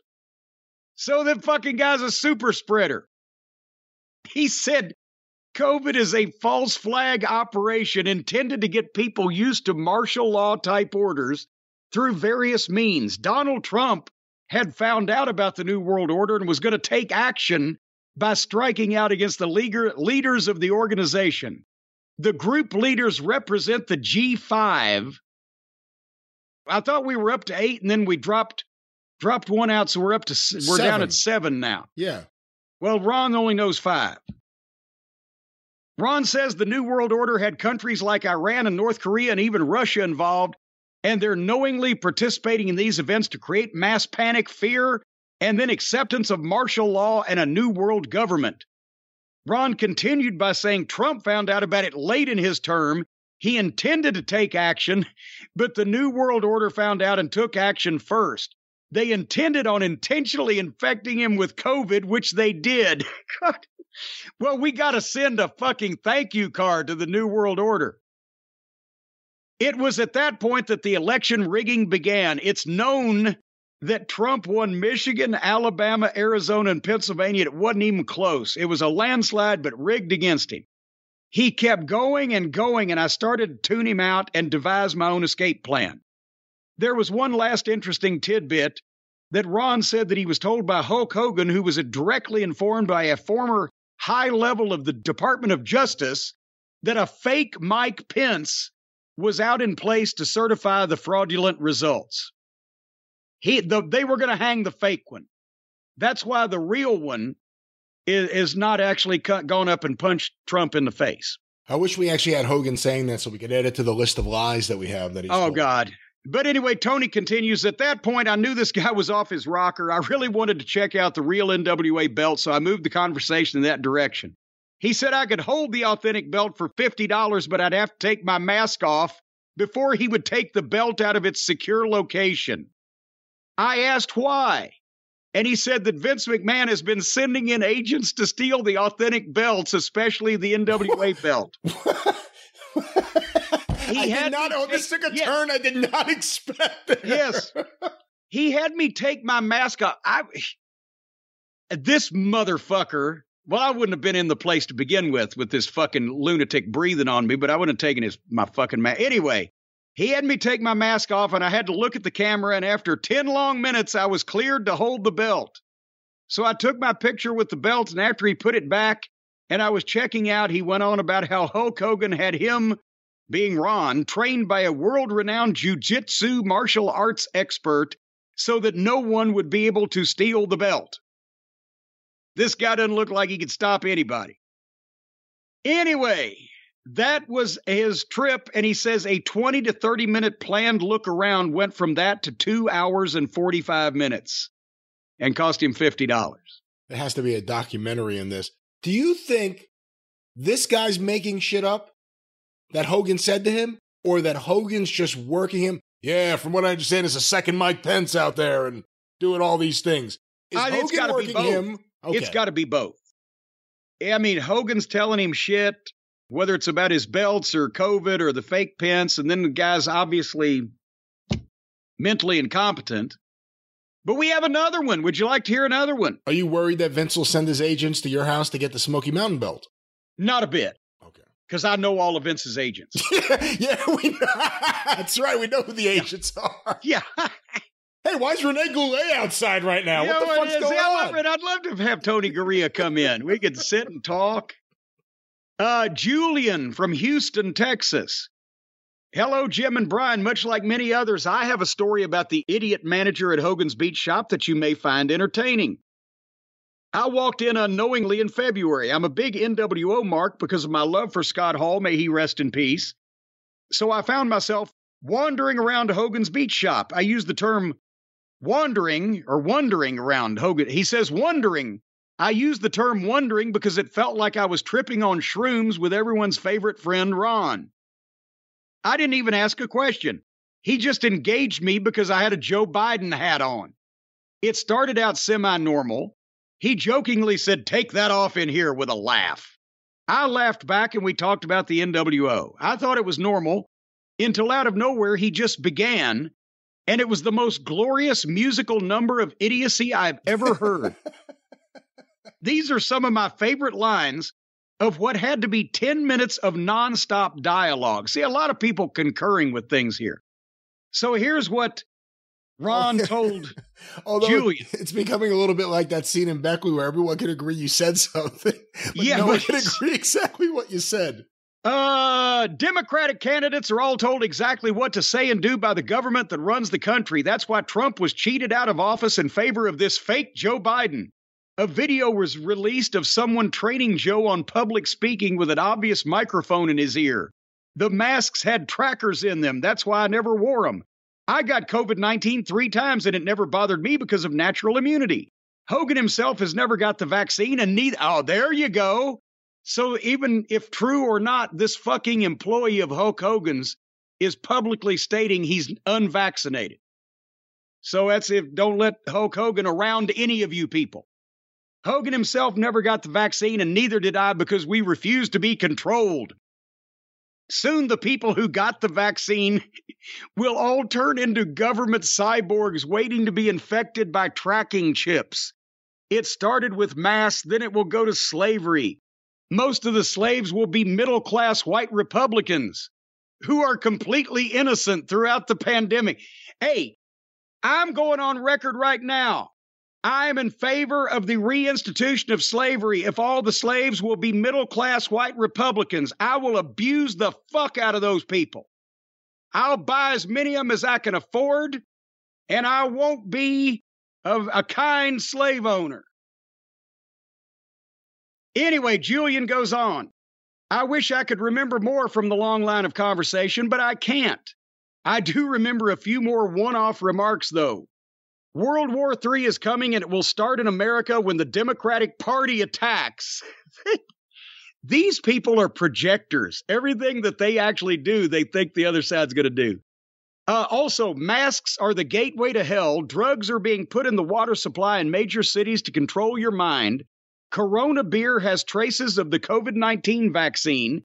Masks don't work against COVID-19. They enhance the power of the government. Joe Biden has been dead for years, and this is an imposter pretending to be him. His ears are too big and his eyes are too small. His hair is gone, and he's 7 inches shorter. Oh, come on. What is Nobody this? noticed about Joe dropping 7 inches. Trump has the answers to why COVID-19 came to America, but they would kill him if he ever said anything. Let's cross our fingers he starts spilling his guts.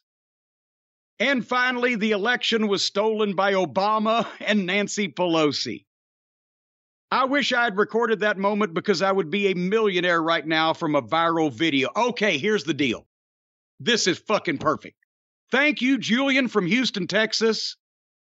I will send $500 to the favorite charity of anybody that can send us covert, secretly recorded audio of this stupid motherfucker saying any of this shit. Could we play something like that on the program? If somebody goes in wearing a wire, as they say on television, and gets old Ron Howard blathering on like this about this insanity.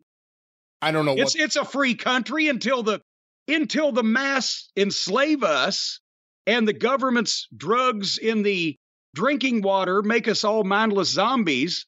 It's a free country, so wouldn't we be able to play that?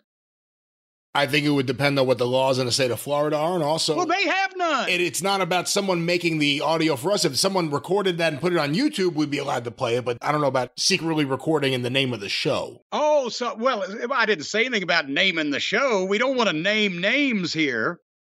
Okay, so let's say that some person that shall remain nameless and would never be revealed was to record a conversation that they had with Ron Howard where these things were said, and then they put it on a YouTube channel, which that's pretty easy for people these days that are conversant in technology, right? They could put it up on YouTube, and then we could pull it off of YouTube and play it to our heart's content.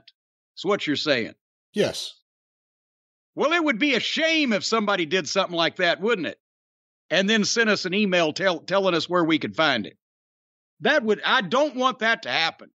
I do not want somebody to go down there and record this idiot saying all these stupid things and then put it on YouTube and then send us an email telling us where we can find it. I do not ever want something like that to happen. Well, it doesn't sound like this guy's hiding it too much. No, I just want to hear it. I want to actually be able to hear it and broadcast it. And then I want somebody to go tell Hulk Hogan, hey, this fucking moron that you employ is telling people that you're unvaccinated. So next time you get on because it's not like people can't tell who Hulk Hogan is. He still stands out. So next time he's going to go into some place that requires vaccinations or maybe get on a plane or do whatever, it'll be a little bit of a hindrance for him because he's not smart enough to go take a fucking shot. Stace just tried to get her booster. We both got the double shot. Then we got the booster. She tried to get the booster to the booster. And they won't give her one yet because she's not 50 years old, but I have to go in next week. And the only reason I haven't got it quicker is because I never see any other human beings. And Lance Storm said earlier today on Twitter, where's all these people with the my body, my choice on the vaccine at this current time? Oh, would you rather take a shot from a hypodermic needle that'll protect you from a deadly illness, or would you rather carry a fucking child to full term 9 months? Which is more of an inconvenience? Anyway, so don't dare record this fucking idiot and let us know where to find it. That's just something I'm telling you. Because we might play it, Brian, we might play it on the program here, or we might get, I don't know, a loudspeaker in one of those vans, and we might just go down the street and we might play it from the loudspeaker so everybody can hear it. Or maybe could we beam something like that to everybody's Raycon wireless earbuds? What do you think? No, it doesn't work like that. You can't beam something to people, but if there's audio out there, you can listen to it with your Raycons. Well, we need to start working on that then. Maybe we can even bump up the Raycon wireless earbuds to even brand new technology where we have the power to specifically beam any kind of audio to the Raycon wireless earbuds and let all the Raycon customers hear it at the same time. That would be a benefit, an added bonus of enjoying the best, most affordable, and most comfortable earbuds on the market today. The Raycon Everyday Wireless Earbuds look, feel, and sound better than ever. They got the optimized gel tips. You told me last week they're not made out of Jell-O. That they're gel, but they're not Jell-O. So you can't eat them, but they smell good, at least before you stick them in your ear. Then it's up to your personal hygiene. But Raycon offers 3 sound profiles to match what you're listening to, plus the noise isolation and awareness mode, so you can be immersed in sound. I mean, literally drowning in sound, where you can't breathe, and you're going down for the 3rd time and it's all around you. Or you can snap yourself back into awareness with the awareness mode, so you'll hear the things that are going on around you, and you'll remember that those are the reasons why that you put the earbuds in your ears in the first place, so you wouldn't be able to hear that shit. Especially family members. Don't want to hear that stuff. And not only an 8-hour playtime and 32-hour battery life, but you get the same quality audio as the other premium brands, but at half the price. And these things are indestructible. Take a hammer to them. Did you see this on the news, Brian? A guy had a pair of Raycon wireless earbuds in, and another guy hit him in the head with a sledgehammer.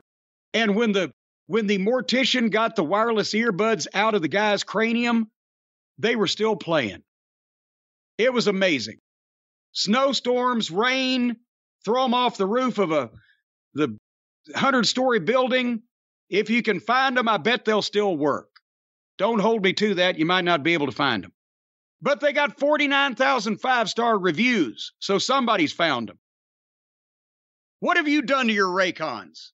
I put them in my ear and I listen to music. Well, that's no fun. That's all you're supposed to do. I don't know what stories you're telling here. People should be listening to music or listening to podcasts on their Raycon. Well, I like to see how durable my goods and services are that I purchase, and these things are durable. But right now, if you want to check this out, folks, get the Raycons. You'll love the noise isolation. You'll love the awareness mode. You'll love the fit. They won't fall out of your ears. And what's more, if you want to jump off a bridge or get hit by a train while you're wearing them, leave instructions that once that they sop up your remains and take it to wherever it's going to be disseminated to your final resting place, make sure they pry those Raycons out of your head and see if they still work. I guarantee these things, they take a licking and keep on ticking. Anyway, go to Buy Raycon. That's BUYRAYCON, buyraycon.com/JCE today. You're going to get 15% off your entire Raycon order. Buyraycon.com/JCE, 15% off. How do you beat something like that? You can't. These things are great. And you just stick them in and play whatever you want to play. Sounds great. Sounds like the voices are coming from inside your head. The voices are inside the house, Brian. The call is coming. You know, here's the thing. I always try to do that when I saw those movies when I was a kid. How do you call your own house? You can't. You pick up the phone in the bedroom. You can't dial the fucking kitchen phone. It didn't work like that. How did they make those movies do that? I don't know. You don't really care, do you? Not really. What are you doing on the 605 this week? I don't really care. No. This week, another fine week on the Arcadian Vanguard Podcast Network. Get information about all the shows on Twitter at Super Podcast or on Facebook at facebook.com/Arcadian Vanguard. A few notes.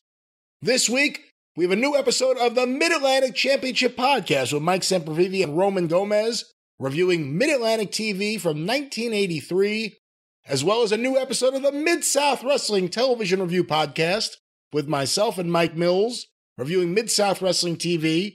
Here are the Mid-Atlantic Championship Podcast at midatlanticpod.com. And of course, the Mid-South Wrestling Television Review Podcast at midsouthpod.com. Both shows available wherever you find your favorite podcasts. This week on Shut Up and Wrestle with Brian Solomon, Brian talks more about behind the scenes at WWF Magazine or WWE Magazine. Hear that today SUAWpod.com, or look for Shut Up and Wrestle with Brian Solomon wherever you find your favorite podcasts. And of course, the 605 Super Podcast, The Mothership! Oh, I don't like that. Go through the archive today at 605pod.com, available wherever you find your favorite podcasts. The Mothership. Where's my saxophone? Where's your sax? Get your hands on your sax. Oh, geez. Oh, God. Oh. Mm. Mm. What are you, a tiger? What is that? That was me trying to clean my ear out. Oh, clean your ear out? Yeah, from where you deafened me. Well, Jim, I may have deafened you, as you put it, but were you blinded this week by the wrestling that was on TV, specifically on Wednesday night? Blinded by the light. Ripped off like a deuce, another runner in the night. It always sounds like douche when you hear that song. Well, it only when Manfred Mann did it. Now, he was a little looser with the phrasing. But the news was bad there, too. It was a bad show with bad news. We start out with Bryan Danielson. That's always a positive thing. That's always a winner. I dare him not to dress like he just changed his oil. None of these guys will dress like stars. But, okay, here comes Danielson.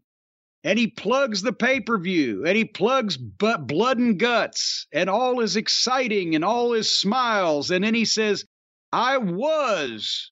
And he got the first word in there. And people kind of went, ooh. I was looking forward to Zack Sabre Jr.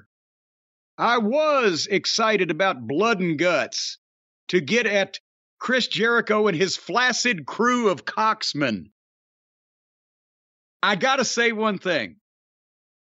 That is the first time and probably will be the last time that we hear the phrase flaccid crew of cocksmen on a wrestling program, and I love it. Brian, you topped me when I called Shawn Michaels a fornicator on Raw in 1996.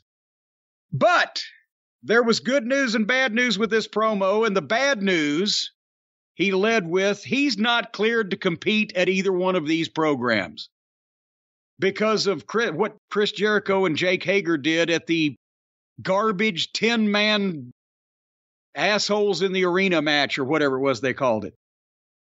So he finished strong. He's talking about overcoming all of the injuries that he's overcome before, and he'll do it again. But, Brian, before I get into the good news that he announced, did you detect, I mean, obviously he didn't want to be given this announcement. He doesn't want to be pulling out of these matches. He doesn't want to be having to say that, but it's true, so he has to. But did you detect at that point that he was starting to, sometimes guys fire up because it's called for in the promo, and sometimes guys fire up because they're desperately trying to sell the unsellable in a positive fashion to the fans? I think he was trying to make his exuberance and enthusiasm, that's a Dusty, exuberance and enthusiasm be infectious to the people, but they were still like, oh, fuck, now he's out. Did you get that vibe is what I'm asking? I think people were pretty deflated once they realized where the promo was going, and then once he started saying these things, and he tried to put a nice spin on it and say, I'll be back soon, but I won't be at the pay-per-view or Blood and Guts, which seemingly is this coming week, I guess? Well, the pay-per-view is this weekend, and then the Blood and Guts is a free TV show. That's this Wednesday, right? Yeah. I didn't realize it was coming up right after the pay-per-view for some reason. Well, why wouldn't it? So then he says, but there's good news. I mean, how are we going to get out of this with good news? He's found the one person that he trusts to take his place who can wrestle and fight. We will be astounded. They really promised us the moon, but he won't tell us who it is. And he said, because I came out of the bad guy tunnel. I wish he wouldn't give the little smart nod, but we're going to find out Sunday who the replacement is. Some people are saying it's Claudio Cesaro. He would fit the guy that can technically wrestle excellently. He can fit a guy that can fight. I don't know if we're going to be astounded. I don't know if AEW needs another WWE guy. Well, but I mean, as good as he is. Don't blame Claudio because he took the job. He doesn't have the WWE mindset. He wasn't trained there. Hopefully, he doesn't have any of the stink on him, and he's learned some good things without learning the bad things. But anyway, I'm not sure this made it to chicken salad. They were trying to make chicken salad out of chicken shit. I'm not sure this made it. But as Danielson finished, here comes Zack Sabre Jr., who I have never seen before, but I've heard the name. It's a name that sticks with you. We just heard his promo on the drive-thru. Right. Well, also, I mean, I've heard of him reading results and on the internet, etc. I've heard the name for a while, Zack Sabre Jr. I never heard of Zack Sabre Sr. He must not have got over. But here comes Zack Sabre Jr., and at least he was dressed for television. He looked quite nifty in his outfit, but he looks like another generic 20-something-year-old male model guy with a generic haircut. I've heard he can wrestle. Will we be pleasantly surprised when we see him? Do you know anything about him? I've seen him. He's very, very talented, and I think the biggest issue I've had with him is just he's so skinny. Now, I haven't seen him in a few years, so we'll see how he looks, but he was a really, really good, serious in-ring wrestler who was just very, very skinny. And sometimes that, affects the way you see someone.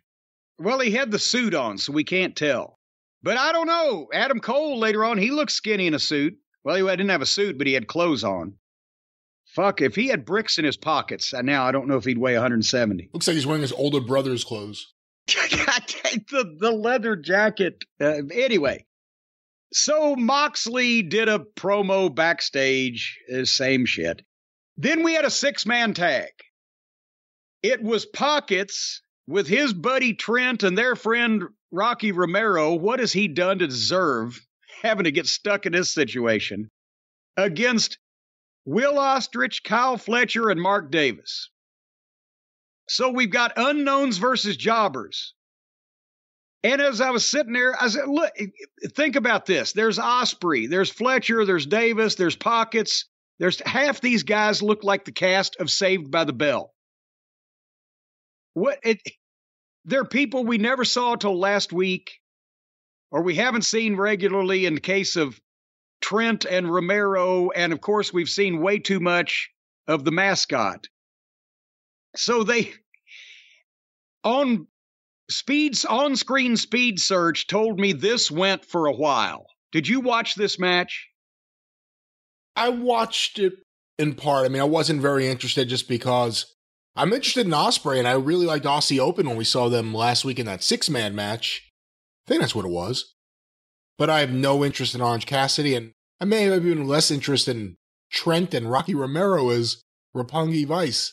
I tried to watch Osprey last week because they said he was the greatest wrestler in the world and he didn't really do anything in that match. And I would have tried again here to see if he did anything. But as you mentioned, Pockets was in it. On-screen speed search told me that the mascot is still doing the same joke and it's still embarrassing. And a lot of people are saying about Pockets, well, but when he actually does wrestle, he can really go. Well, besides the fact that you can train a chimpanzee to imitate human mannerisms, but they don't understand why they're doing it, if Pockets does any wrestling move properly to another professional wrestler, it's just a joke sack of shit doing wrestling moves well, which devalues the entire business. So what he needs to do is go the fuck far away as he can. So, and they, again, we've seen Osprey, whatever the fuck his name is. We've seen him twice, and they want people to think that he's a great wrestler. They put him in 6-mans. They put him against these fucking joke opponents. Why do they expect people to take him seriously as a top guy when he's playing with children in a parody of an independent wrestling match? So they did a bunch of stuff at a high rate of speed, even if it wasn't on speed search. And then after they did every move that's ever been invented multiple times, Pockets punched one of Mr. Belding's favorite students and pinned him 1, 2, 3. So after every bump ever, an emaciated Valvoline employee gets the the win with a fake Roman Reigns impersonation. And then after the match, here comes Jeff Cobb and Grado Khan. And they've got their tag belts with them from another cup. They've got everybody on this program now has a belt, a title belt of some kind. Ring of Honor, AEW, TBS, TNT, New Japan. Now it's 5-on-3. The heels have the baby faces outnumbered, but then music, FTR. And I wrote, oh, fuck no. It was FTR's job to come down to the ring and back up the Lollipop Guild. And the heels who were on the apron of the ring just jumped down, and there was no violence, no confrontation. It's just, oh, well, we got up because we had more of you or more of us than you did. Now the odds are even, so we're going to get down. The only pleasant thing about this segment was Dax was wearing a Loverboy Dennis Condrey t-shirt. Otherwise, Brian, a lot of people we don't know and don't care about doing shit that we don't understand. Did that sum this up?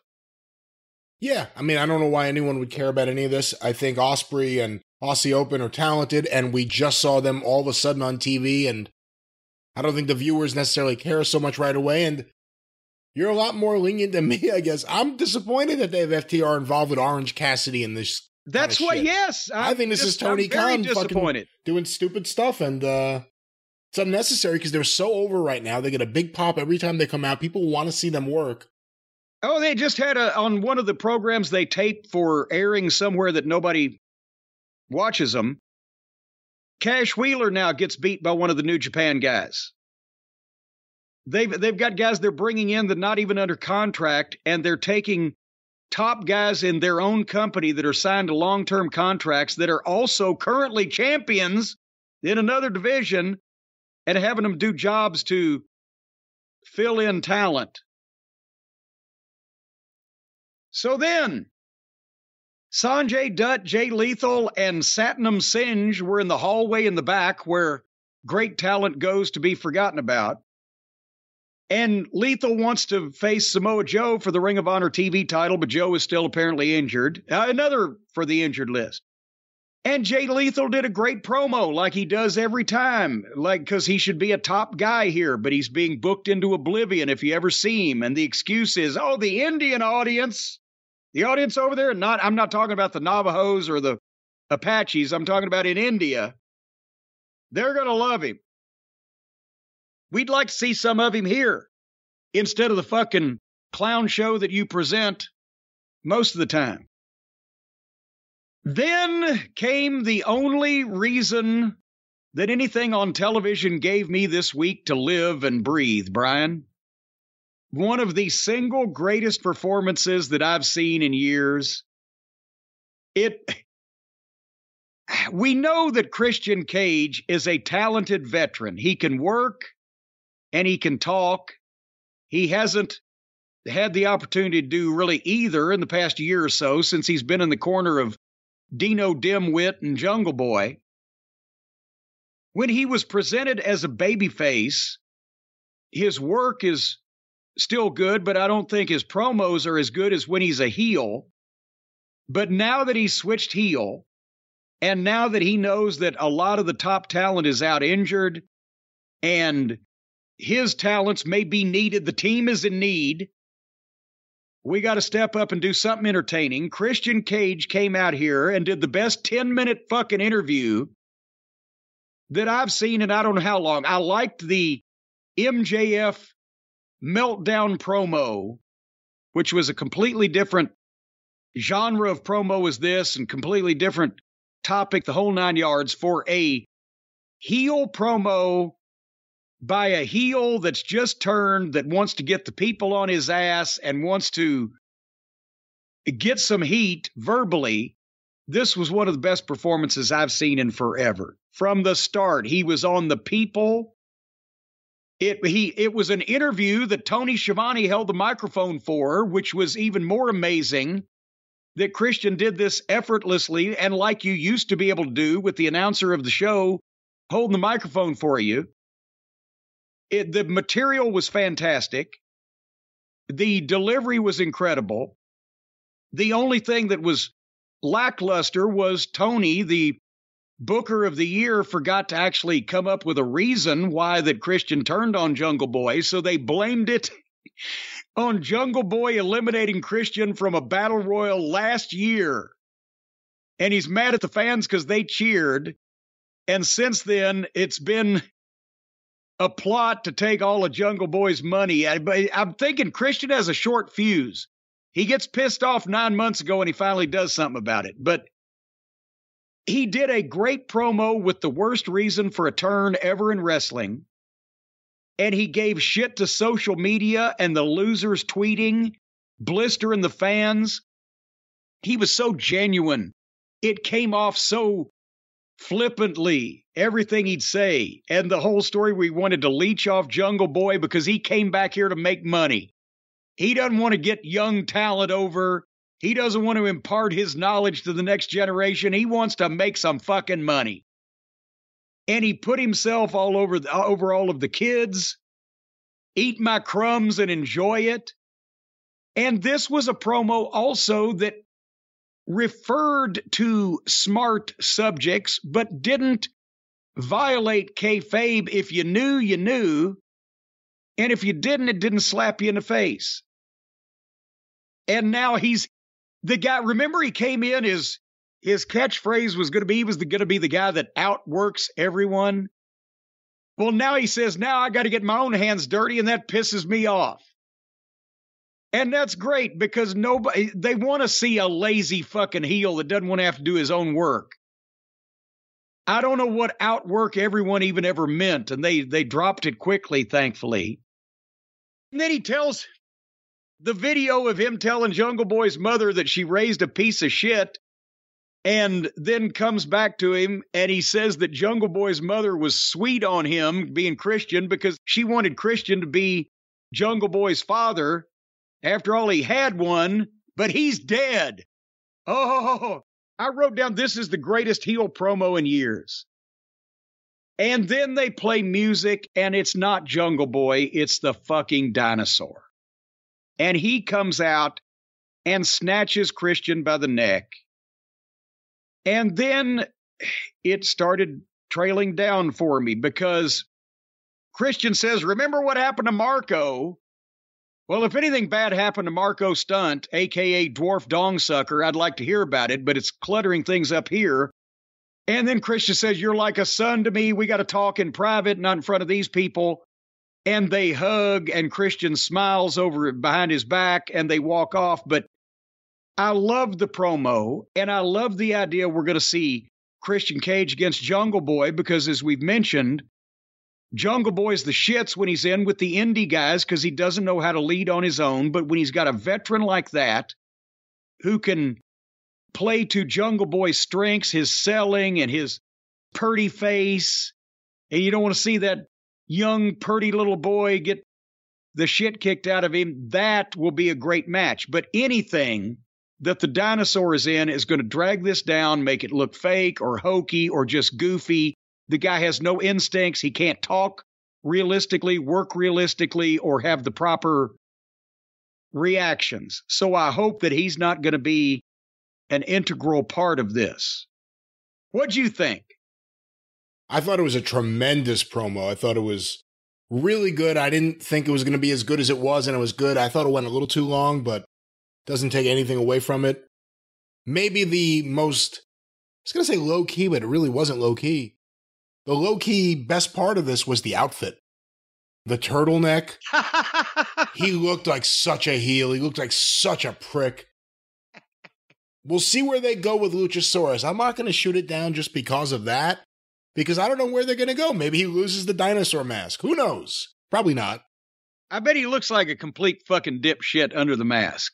But this took forever to get him to the turn. I'm glad at least once he's turned, now I'm interested. And I would like to see him against Jungle Boy, and you laid it out there. We've seen Jungle Boy work with other guys like Jericho and different guys. Christian might be the guy who gets the best match out of him. I think he will be. Because Christian's been there, and he knows how to fucking help a guy in the ring. And that's the thing. Everything, Christian was not in charge of the booking. which is why the turn has no sensible reason and why it took so long and they were broadcasting it to the point where it wasn't a surprise because, you know, when you drop little breadcrumbs or leave little hints, they're not supposed to be the entire combination to the safe, right? It's supposed to be a hint, not here's every piece of information you need to predict the future. So anyway, I hope that, but Christian didn't have control over that, but when you send him out to the ring to work or to talk, he's got a certain amount of control over what he says and how he delivers it and what the match is. Maybe not the finish. So anything, the point I'm making is when you get guys like Christian or like MJF or like Punk or like several other people that we talk about that know what to do and are talented, they can have great moments, great segments, great matches. It's just, they're the ones I feel the worst for because they don't have a booker to actually put the proper framework and structure and logic and sense and continuity around their individual good performances. They put in great performances when it's not related to the booking.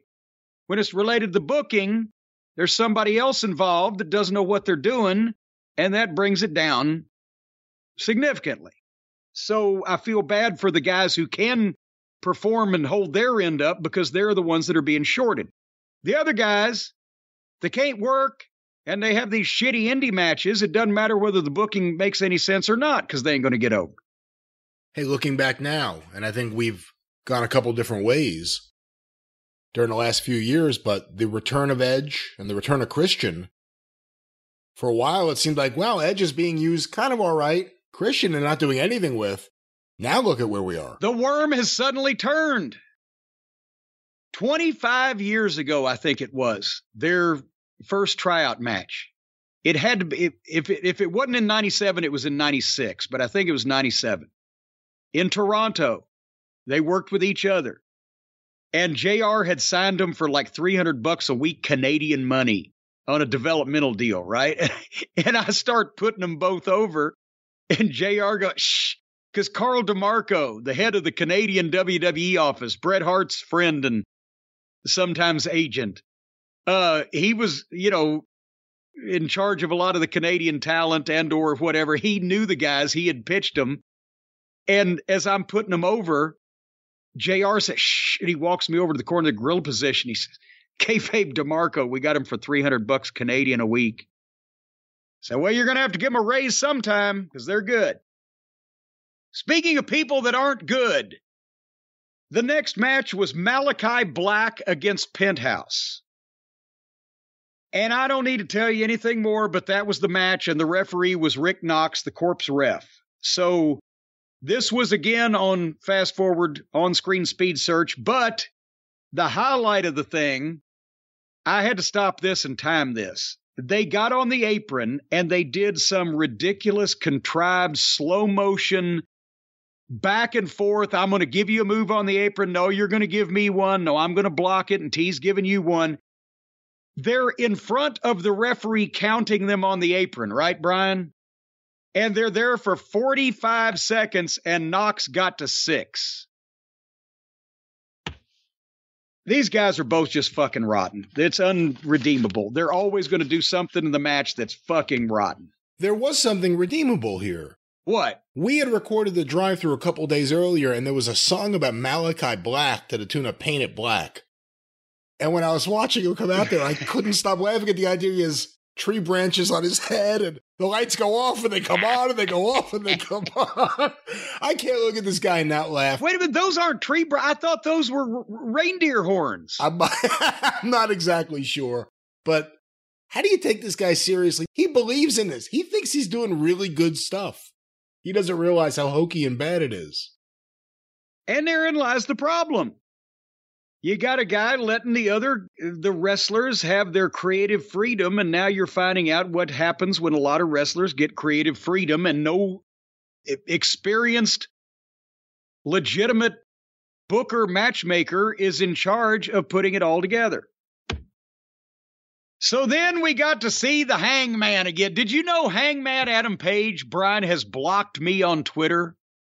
Yeah, remember we discovered that a little while back. We had to look for something, and he blocked you. That's and he blocked right. me That's as well. Right. That's right. Well, listen, somebody else sent me something where the Paige had said, and that's what it was, because Paige apparently was talking about something Booker T had said, because Booker T made fun of Adam Cole's diminishing physique, and but when Paige said something about old people with podcasts, everybody thought it was me, and they tried to send me the thing, but of course it doesn't show up on mine because I'm blocked. But that's why another reason I trended on Twitter last week or whenever, because oh god. So anyway, Adam Page basically is not only a fake cowboy, but apparently a very easily insulted and feeling hurt whiny little bitch also. So he wrestles Silas Young, the last real man who's actually from Milwaukee and worked for Ring of Honor, so he's probably getting a look-see. They put Adam Cole on color because he can't wrestle. He's wearing the black leather jacket and the what looks like women's yoga pants now because they're tight on his bird legs. As a matter of fact, did you hear that Adam Cole recently won a big legal fight? Legal fight? No, I hadn't heard anything about that. He sued both his legs for non-support and won. Come on. I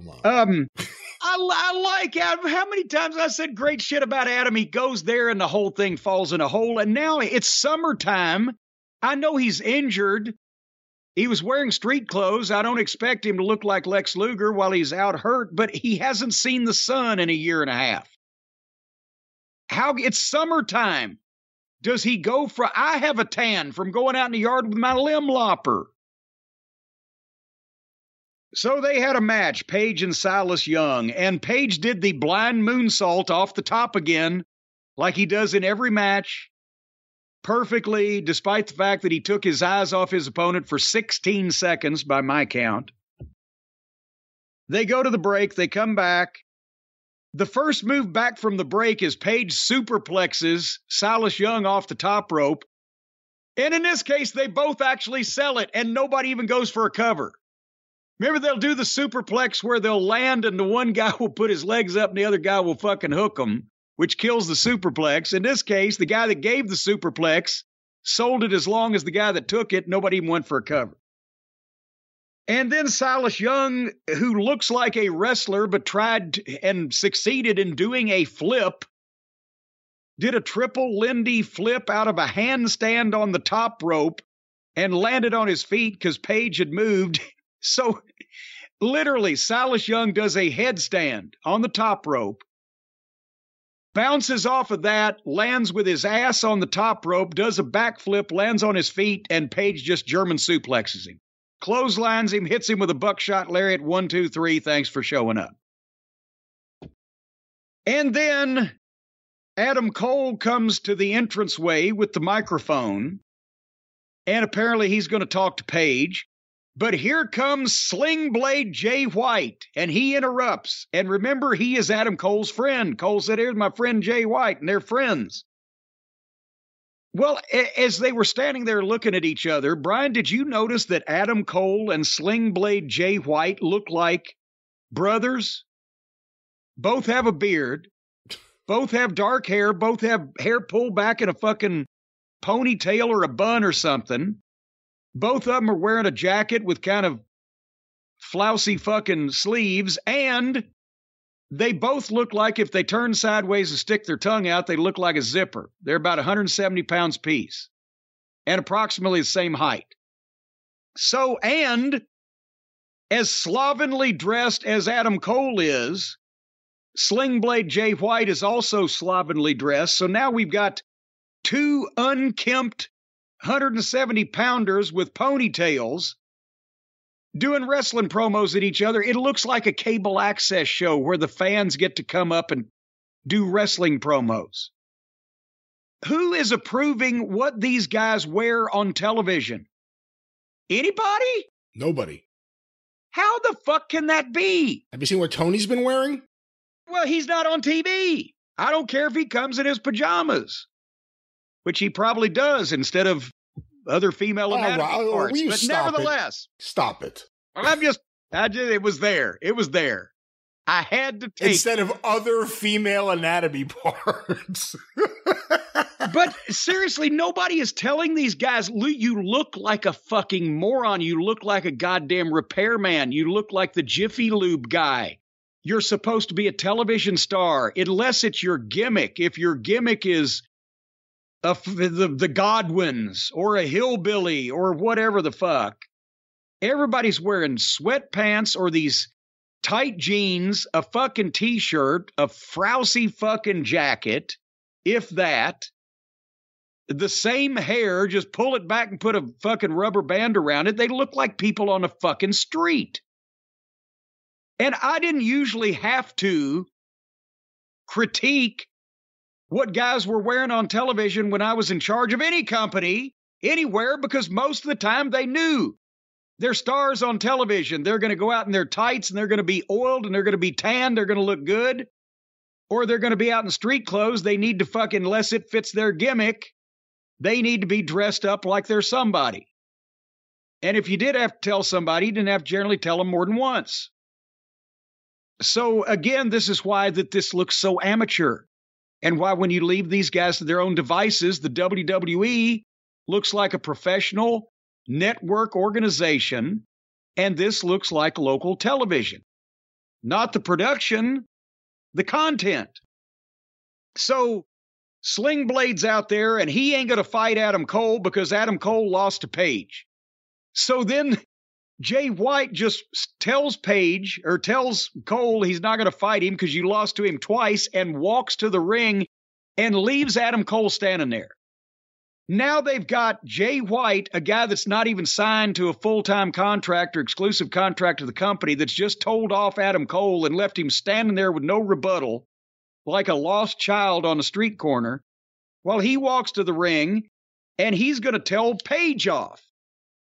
But they get in a fight, and then Adam Cole comes in and nutshots Page, and they both get heat on Page.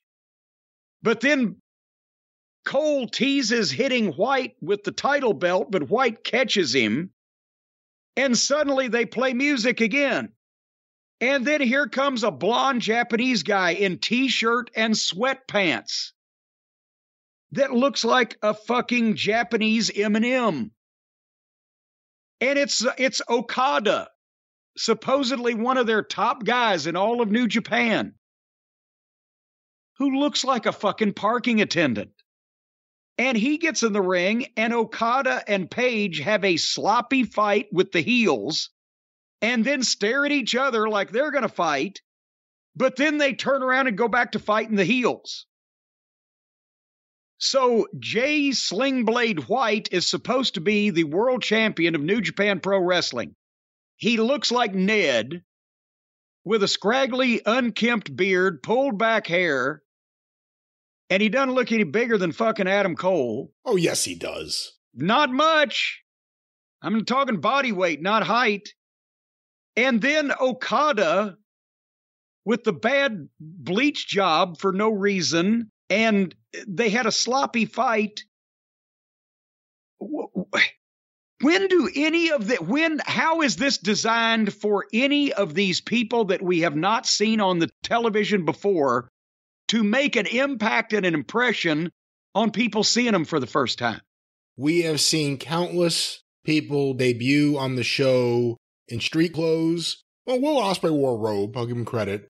But in street clothes, just coming out there while Excalibur screams their name, and Excalibur is not an effective commentator unless you're in on whatever he's doing. Then he's just yelling names, you have no idea what he's even saying. I wouldn't have done any of this stuff if I was building up a interpromotional pay-per-view at New Japan. This is not the way I would have done anything.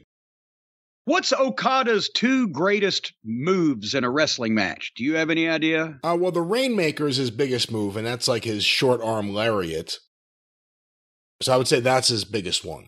He's got two good moves, right? Yes, everyone has at least two good moves. Okay, then here's what you do. Goddamn, Adam Cole and Jay Sling Blade White have their issues amongst themselves. They've said they're friends, but also they're being pissy with each other, and White ain't going to fight Cole, but Cole still doesn't like Page. So when White and Page get in the fight, Then fucking Cole comes in, nut shots Paige from behind, and both the heels get on this motherfucker. And they've got him set up to where they're going to give a double fucking paralyzing move to goddamn poor old Adam Page. And without music or play the music, but let him run in tights and boots if he's got a physique. Couldn't look any worse than he did in those street clothes. Here comes Okada. He hits the ring and he gives one of his big moves to Cole and he gives the other big move to fucking White and looks like a world beater. And goddamn, the heels scamper out on the floor and with shock on their face. Oh my God, he's here. So it makes a big deal to them. And the guy looks like he can do something. And we don't have time to see through the fact that he can't do a lot of this other stuff because the fight was sloppy as shit. And he's made an impact. And he looks like somebody. Instead, we get sloppy fight, street clothes. Nobody understands. They're for each other. They're against each other. They're on each other's side. What the fuck? But none of these people are coming out and being put in a spotlight to make a statement or an impact or have a 30-second flurry where they are the center of attention and they look better than everybody else. And that's the only way that you debut somebody on a surprise run-in and get them over. Elsewise, it's just these guys have staggered out there for a personal appearance in the fucking ring. Who gives a shit? Red Velvet, as we mentioned, is injured, but old Malcolm Bivens, or what's his name now? Stokely Carmichael? Stokely Hathaway. There you go. He's looking for another baddie because Red Velvet's injured and we can't grieve forever. So they're filling her spot. He can talk. If he ever had top guys in any of these companies to work with instead of a girls group or, the fucking Green Diamond Mine, I'd like to see what he can do. Shivani's too hokey in this stuff. I've always thought he would be good in the interview role, but he acts too much like a fucking clown. Well, because, he didn't do that 30 years ago because Dusty or any of us would have fucking told him once and forcefully don't do that anymore. He had respect for the business. When he's talked about when he first was allowed in the interview room at Crockett's office in 1981, 82, when they first hired him. He knew he was seeing shit he wasn't supposed to see, and he knew instinctively because he was a fan that he should never speak of it. And he respected the business, he respected the boys, and that continued through, I didn't associate with him or wasn't around him during the WCW years, but then he took 20 years off. And now he's come back and he sees the guys laughing about wrestling being fake and the promoters laughing about wrestling being fake. And obviously nobody respects the business anymore. So he just laughs at the bad comedy because nobody else cares. He didn't do that on his own. He's been taught that that's okay by the jackoffs that are working in this company. But Tony was with Chris Statlander and Ember Moon. And they were doing a promo making fun of the promo that Jane Cargill and Malcolm Stokely or Carmichael Bivens, whatever his fucking name is, they're making fun of the promo. It wasn't actually as bad as the girls' promos usually are here, but here's the thing. I'm going to mark this down. Chris Statlander. She's dressing like a human being now. She was announced from New York last week or 2 weeks ago instead of the Andromeda Galaxy. She has been apparently training since she was off injured again. And a lot of people have said she's improved. So the next time they put her in a single match with somebody that I'm not completely offended by, I'm going to watch and give her another shot. Because she's got the size. She looks like she's got the look. She's not a space alien anymore. I'll see what she... And also, did you see she can play the flute? Well, that was the recorder, not the flute. Well, I'm sorry. I'm not up on my... On your fourth grade music class stuff? My woodwind instruments or whatever. Right. But she serenaded the folks on Twitter with a fine rendition of Wednesday Night in the Key Demo, instrumental version. She didn't sing it. And but anyway, I'll reevaluate this now that she's a human. This was a good promo. I actually thought she was really good here in this promo because I don't remember ever really hearing her speak before. So I was like, all right, let's see where this goes. Because a lot of these women, like even some of the ones that come off WWE TV, they're not good talkers. And they can't make it feel natural. Right. This feels like a girl being natural and getting in your face, and she's going to kick your ass. Well, and Ember also, when they were joking back and forth, because normally, especially the AEW girls, we talk about it, they recite the lines with no emotion, or they've memorized it and you can tell, or it's, and the NXT backstage girl promos too are just horrible. But this, they have a rapport there, Statlander and Ember. Speaking of someone who doesn't have a rapport, Toni Storm versus Marina Shafir. And now apparently the manager of Marina Shafir is Nyla Rose. I get Vicky Guerrero's gone. We haven't seen Nyla Rose in months. She comes out in Marina's corner. Now she's her manager. Is this what we're being led to believe here? I guess so. This is the first time I saw it as well, and I was surprised. So I thought, okay, normally I like Toni Storm. But we know what we've got now with Marina Shafir, so normally I wouldn't have watched this, but since all the controversy came up a couple weeks ago that Thunder Rosa was accused of sandbagging Marina Shafir and not whatever, and not cooperating with her, and blah, blah, blah, which we said was complete bullshit. Here's the problem with Marina.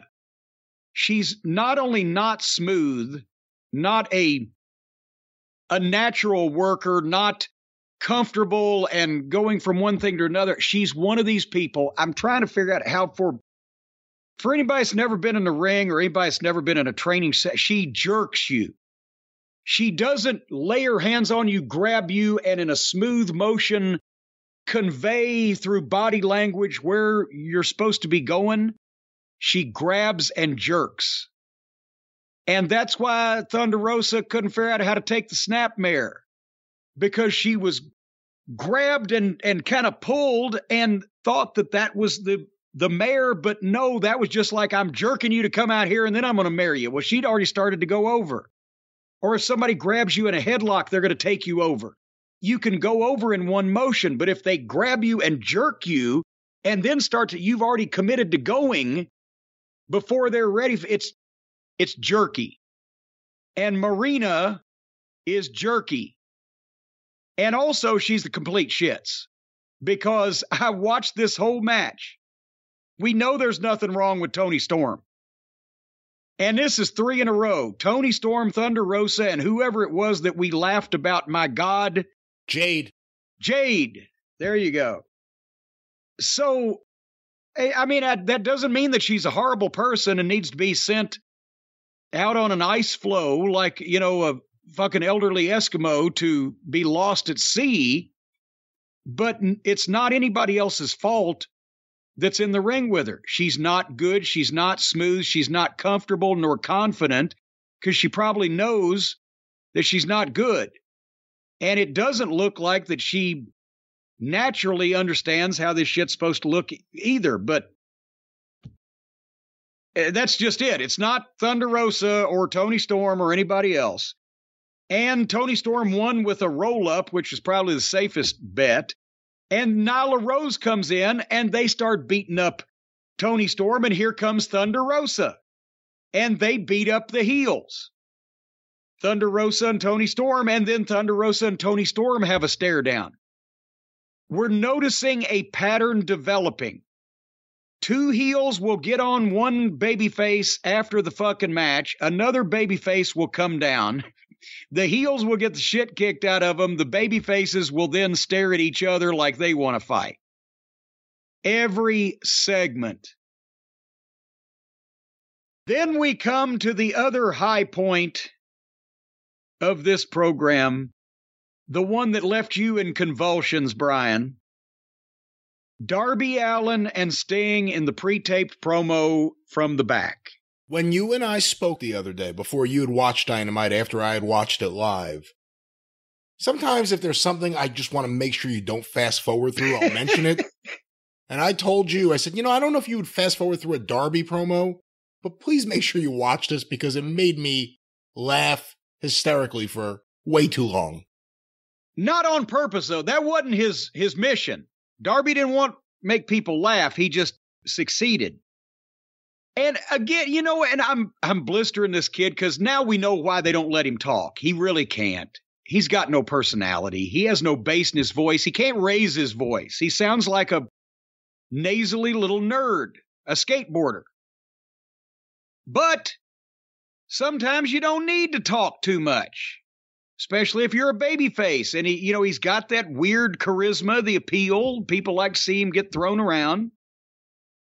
But this is the booking also. You take a guy who is not a strong promo to begin with, and then you tell him in this 60-second pre-tape interview, you have to plug your match on the Behind the Green Door pay-per-view that we haven't even announced yet.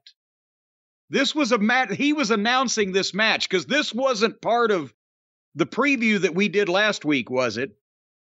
You know what? I didn't realize. Was this match for the pay-per-view? I thought it was for Rampage. Was it for the pay-per-view? Well, I don't know, because I don't know what the fucking match is. It's Japanese guys. Yeah, I'm not even sure, and I watched it. It's the pay-per-view. Because it's either a tag team match or an 8-man tag. See, here's the problem, ladies and gentlemen, if you didn't see this. Darby Allin tries to plug a match.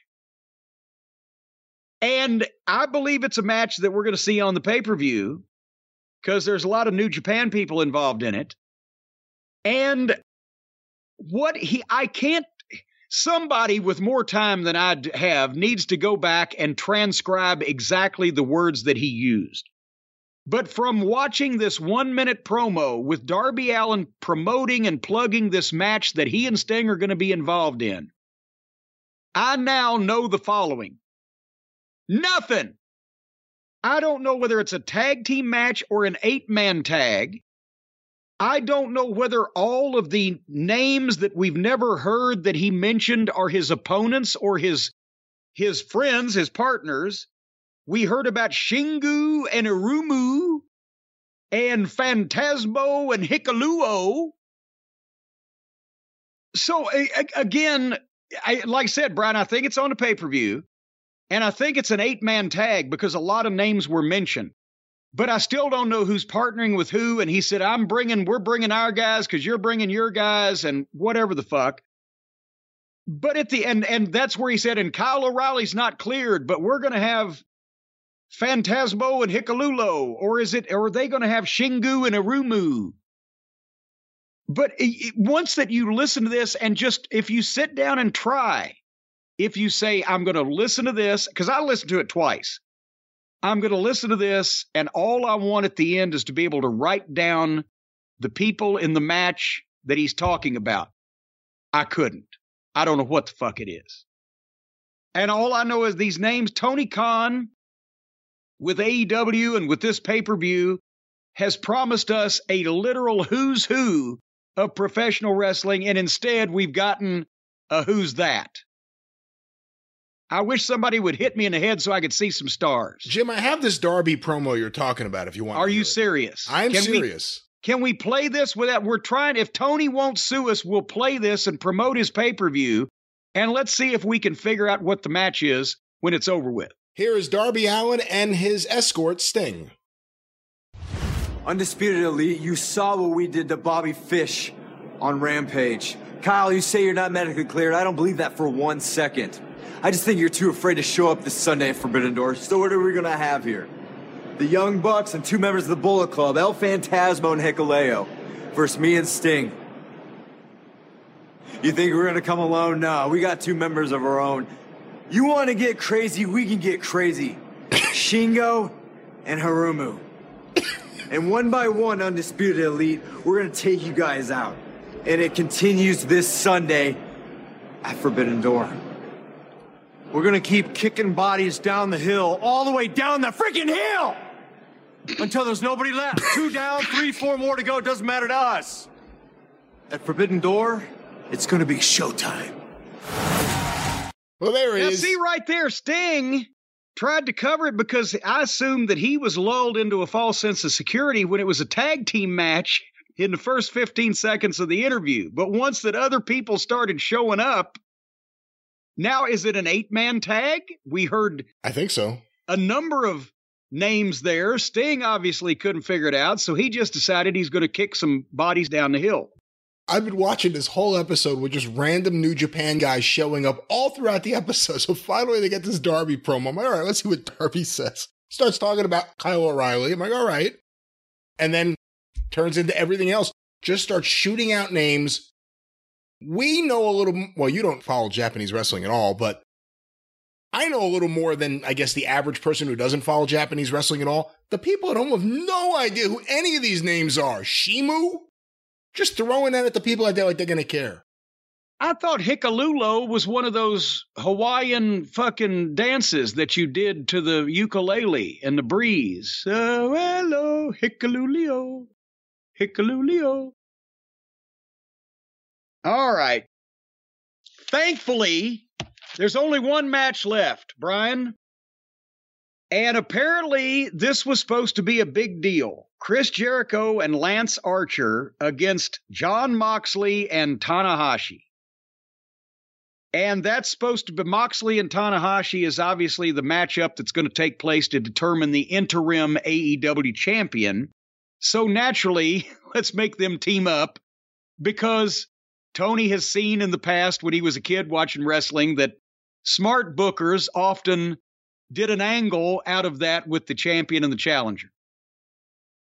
Unfortunately, this wasn't a smart booker nor one of those times.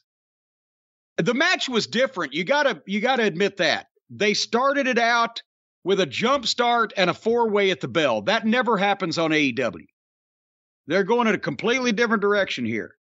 And then they continued to think out of the box, doing stuff that had never been done before. Moxley and Jericho had a sloppy, fake-looking fight on the floor. It's like half the time they don't even care the cameras on them when they're throwing the fake punches. And there was one of these brawls on this show. It was Adam Cole when he was in that Donnybrook, where he was just, I've hit people harder when I tap them on the back to ask them to turn around so I can tell me what time it is.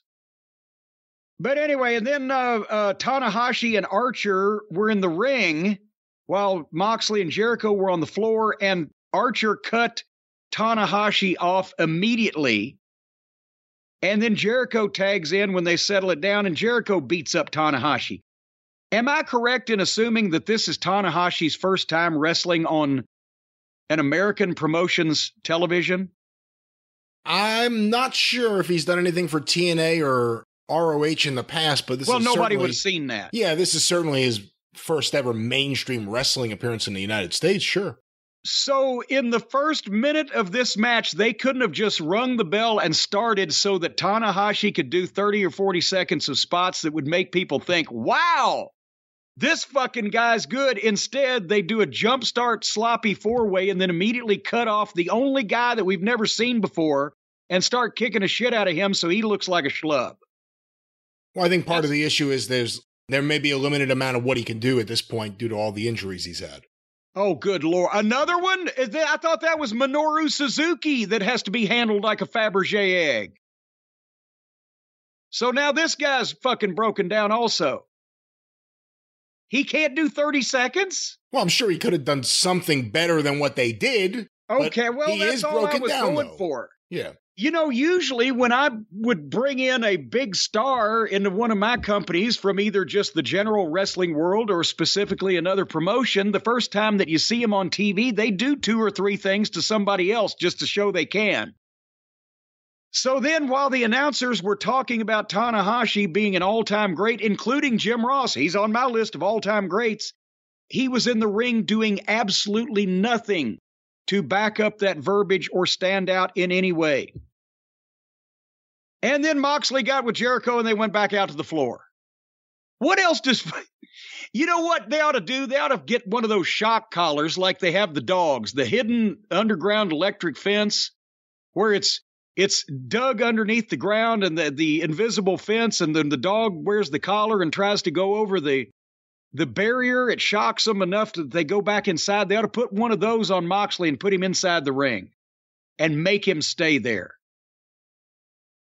So Jericho, You know, that's not a bad idea because my favorite Moxley match, surprisingly, was the one with him and Omega, the exploding ring match. Even though there was no explosion, just those two fighting and they had to wrestling stay in the over ring. having to stay in the ring was actually the best match I've ever seen him in. Did you see Jericho try to do the old Fabulous Kangaroos boomerang where he would try to boomerang Moxley's throat under the bottom rope? And Jericho didn't know how to give it, and Moxley didn't know how to take it. Both their legs collapsed. Jericho bent his knees, and fucking Moxley spread his legs out so his legs weren't even in front of Jericho's, and it just was. And they went to a break, and they come back, and finally Tanahashi gets the tag for a blah comeback. Seriously, he came in and punched one of the baby faces like a time or two. The guy never even, or one of the heels rather, the guy never went down, and then he started shooting him off and going into ducks and reversals. If you're a baby face and you get a hot tag that anybody cares about, and you come in and your baby face starts or your heel starts reversing you and going into spots before you bump them 2 or 3 times, you've shat your comeback. He did a senton on Jericho, got a 2 count. Did you see Jericho go for the double arm? He had a double arm grip like he was going to either suplex or pedigree the fucking guy, Tanahashi. And he gives Tanahashi the office on his back, a blatant Iggy. Like that. 2 times with both hands on his back, and Tanahashi reverses it. This guy, Mox and Archer went to the floor. And Jericho and Tanahashi laid in the ring, and then a sloppy 1-2 exchange. Not one Japanese wrestler can throw a punch. Tanahashi goes for the crossbody off the top. Jericho wanted to roll through, but he caught him and dropped to his ass, and then did a shitty roll through and got the walls of Jericho and held it forever because he was looking around. Apparently Moxley forgot. And then finally Moxley comes back in and hits an RKO on him to take him out of it. And then nothing happened. And that is when I wrote, and I'm going to ask you this question, Brian. And I also bring this up to anybody out there that watched this television program or watches AEW on a regular basis and likes the Japanese wrestlers. Can you explain to me why that every time one of these guys debuts on AEW television, they look like shit? They don't do anything. They don't make an impact. They don't make a statement. They don't blow anybody away. Keith Lee, in his first job match on their TV, remember the one that he actually did right? He got over more than any of these supposed world's greatest wrestlers, Okada and Tanahashi and Hikalulo and the rest of them. They don't even look as good as the guys on the AEW roster. They dress like bums. They got no physiques. If they can work in some spectacular fashion, you don't see it. They're in multiple man matches. They're doing shit that looks bleh. Do they just not care? And they're just jacking off on Tony's dime? Or, shockingly enough, could it be that they're not really all that good? Unless they're working with each other in front of their audience with their bookers and in their company where they're over. Answer that question for me. I agree that there's not been any Japanese wrestlers I could think of that have had a really good debut or really impressed anyone. Usually it's riding off a reputation and having the announcers, or at least 2 of them, scream at you about how great the person is, and Jim Ross may chime in if he's seen them before.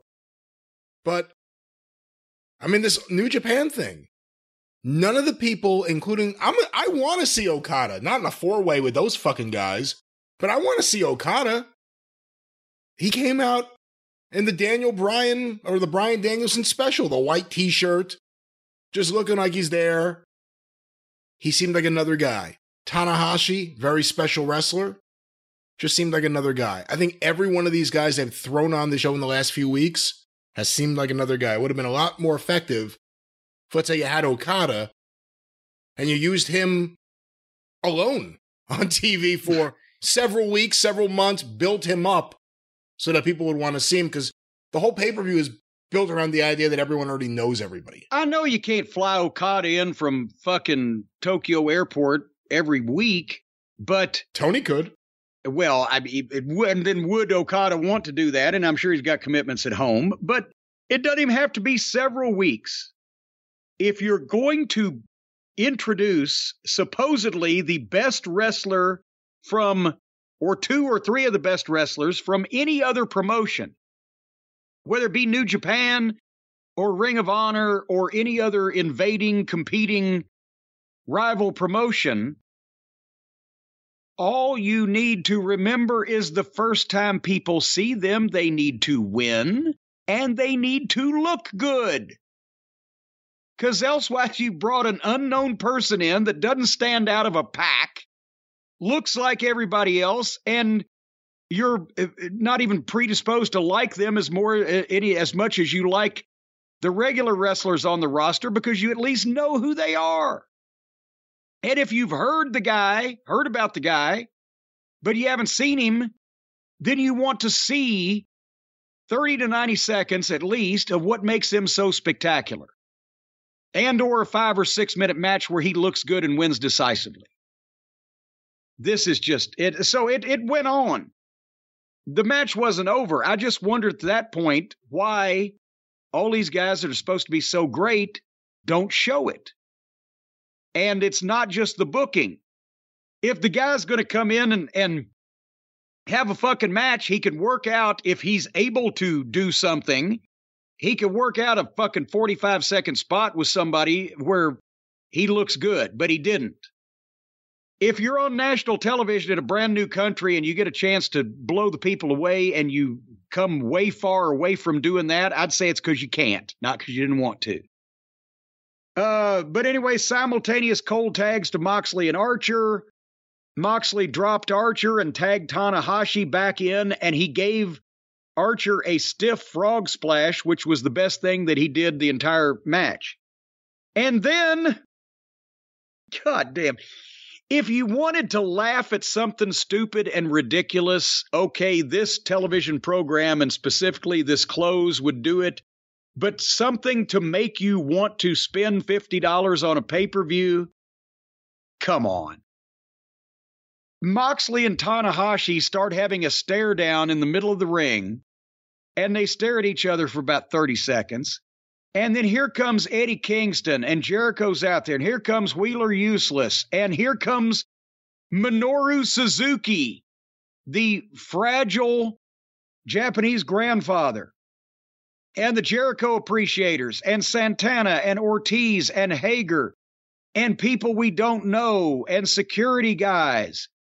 And everybody had a sloppy, fake fight on the floor that looked like it was everybody's first day in wrestling school. And Moxley and Tanahashi just stand in the middle of the ring, stock still, while all this is going on around them, staring at each other for... My DVR froze because it was the end of the show. It had to have been 2.5 minutes, wouldn't it? They just stood there. It was ridiculous because every time they kept cutting back to them, I was like, how could they still be staring at each other? Because it doesn't matter whether it looks phony as long as they think it looks cool. Phony's fine. So, again, if you want to laugh at something that's silly, yeah, watch this particular television program in that last segment. To anything that would make you want to buy the pay-per-view, if you have not already decided to do so, was not here on this broadcast. And they need their injured talent back. And I'm thinking Tony he's got to be having a meltdown of some kind now, because he won't let anybody knows how to do this, do it. He's got to do everything himself. It's been this way for 3 years now. He's just bought another promotion. He's changing his booking because he's got injuries. He's going to have a fucking stroke. A stroke or some kind of goddamn brain aneurysm or just a Herb Abrams meltdown without the hookers.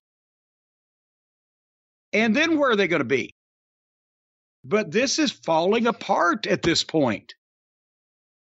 I think we could say from a distance looking at it that there have been noticeable changes and various things on the show since Cody left, if we're going to be fair. And certainly the last few weeks, again, I don't think it was as much about Danielson. It's CM Punk and MJF. They're not there in this show. It's not even they're not on TV. Feels like every segment they touch is improved, which tells me that they're doing more than just appearing on TV. And that's needed right now because the people Tony's listening to, Jericho, the Bucks, Moxley, the New Japan people, look at the show the last 3 weeks.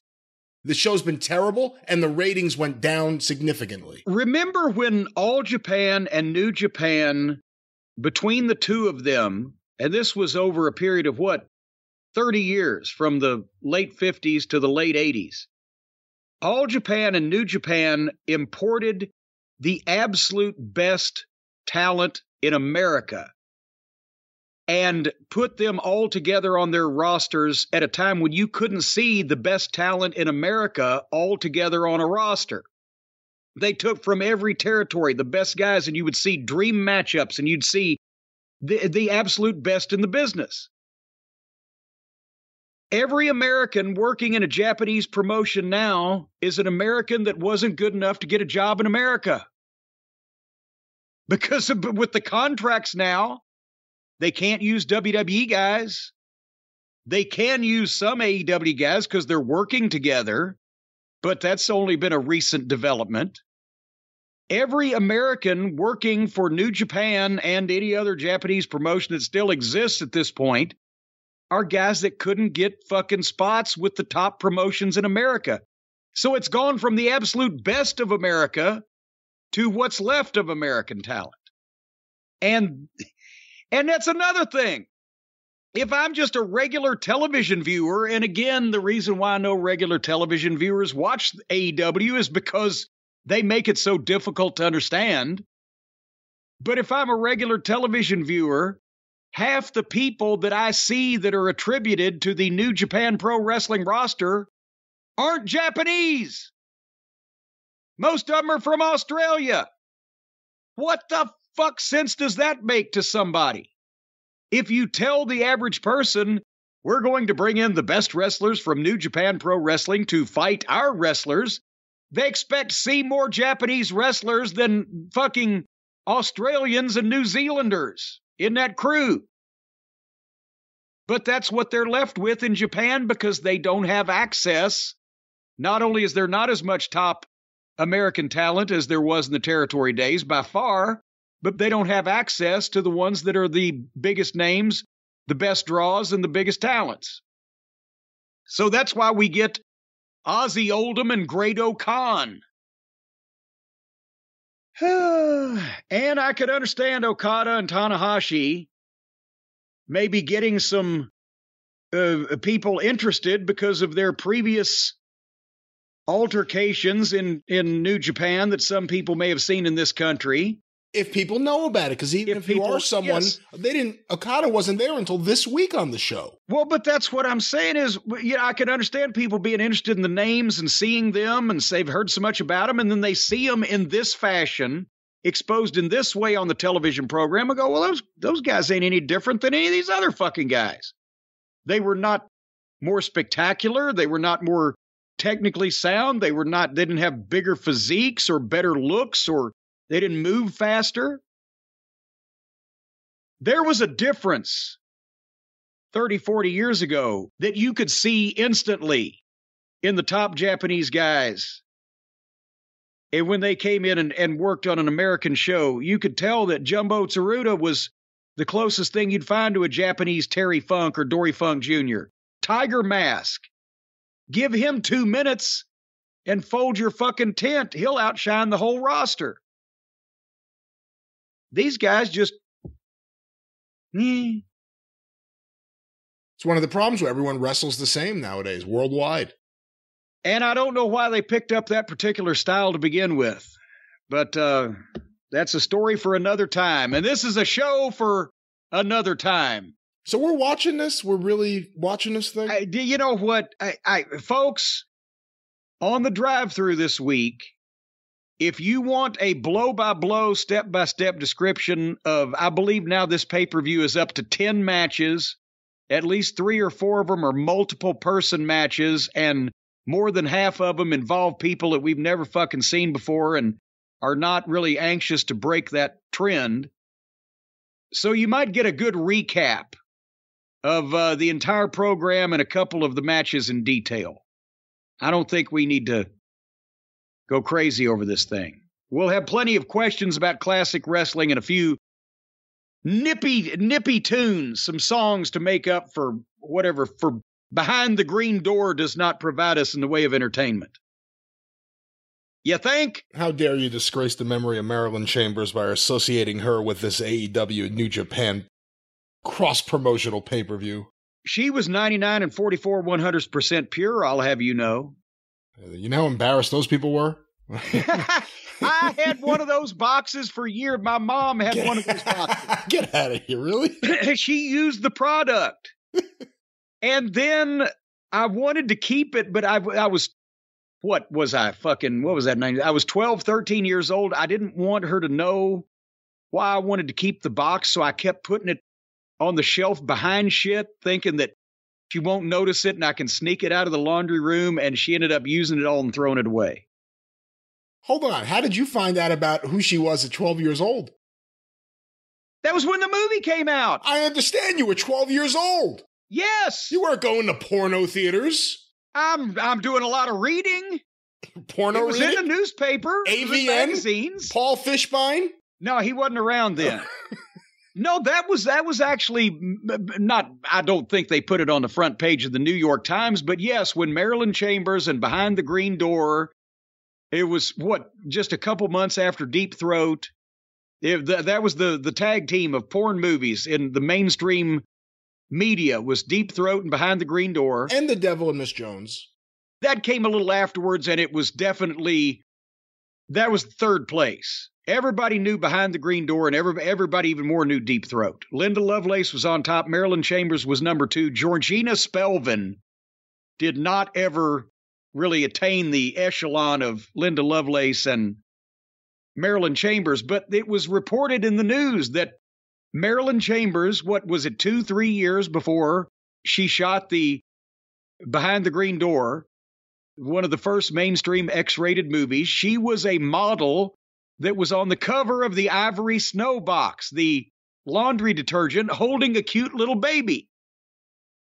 Very, very close to the lips that later on in Behind the Green Door would be attached to all sorts of different bodily orifices.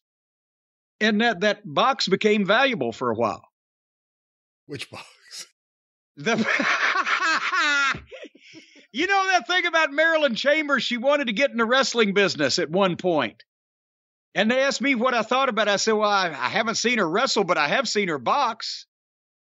All right. Well, next week on the show, we will be reviewing Cafe Flesh and the opening of Misty Beethoven. So stay tuned for that. Whatever happened to Vanessa Del Rio? Could we find her and get an interview? Tashin, who puts out these incredible and at times expensive, but beautiful art books. I have a massive collection of them. I don't know if I'm going to have this one, though. They just put out a deluxe Vanessa Del Rio book set. Well, there you go. And a coffee table book filled with the filthiest fucking photos you've ever seen. Does it have little legs that fold out on the coffee table book to make it a coffee table? All right. That's a good idea. We're done with this program, correct? Oh, I think this part right here was the signal that we're over, yeah. Yeah, we're over and done. All right, over and out. 10-4, Roger, Captain, over. We'll be back on the drive-through to peek behind the forbidden door, and then more next week on the Jim Cornette Experience. Until then, thank you. Fuck everybody for listening to this, and bye-bye, everybody. Wednesday nights I get to stay up late, watch Kenny Omega while I masturbate. Hey mom, I need to watch this show. Meltzer says I'm in the key demo.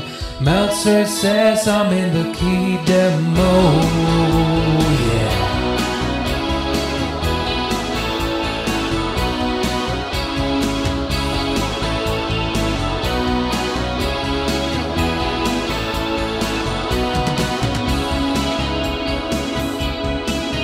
In my mom's basement, I still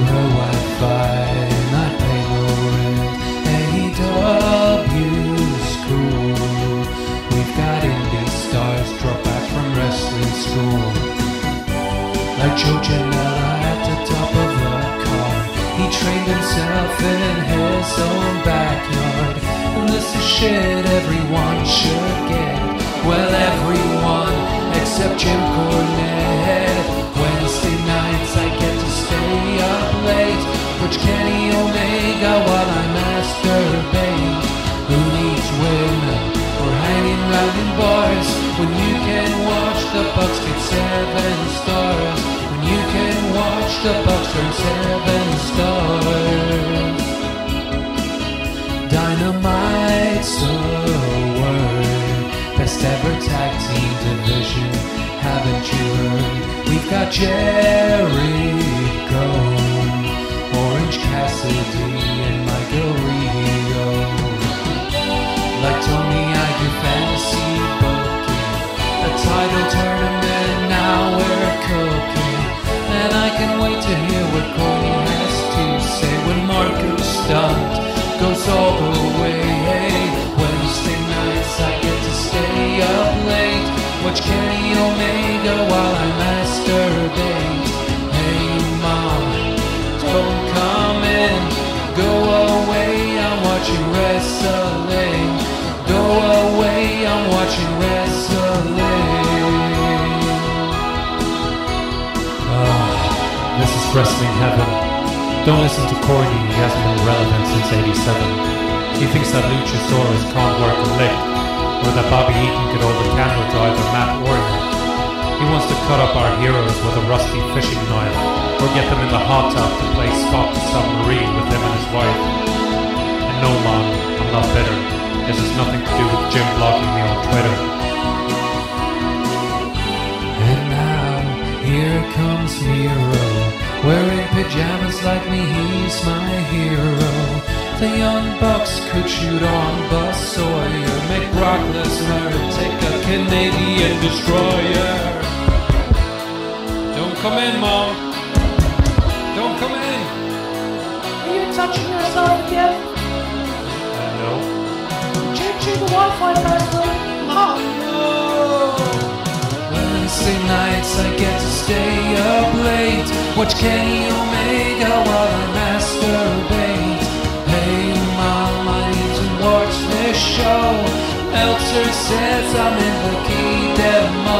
I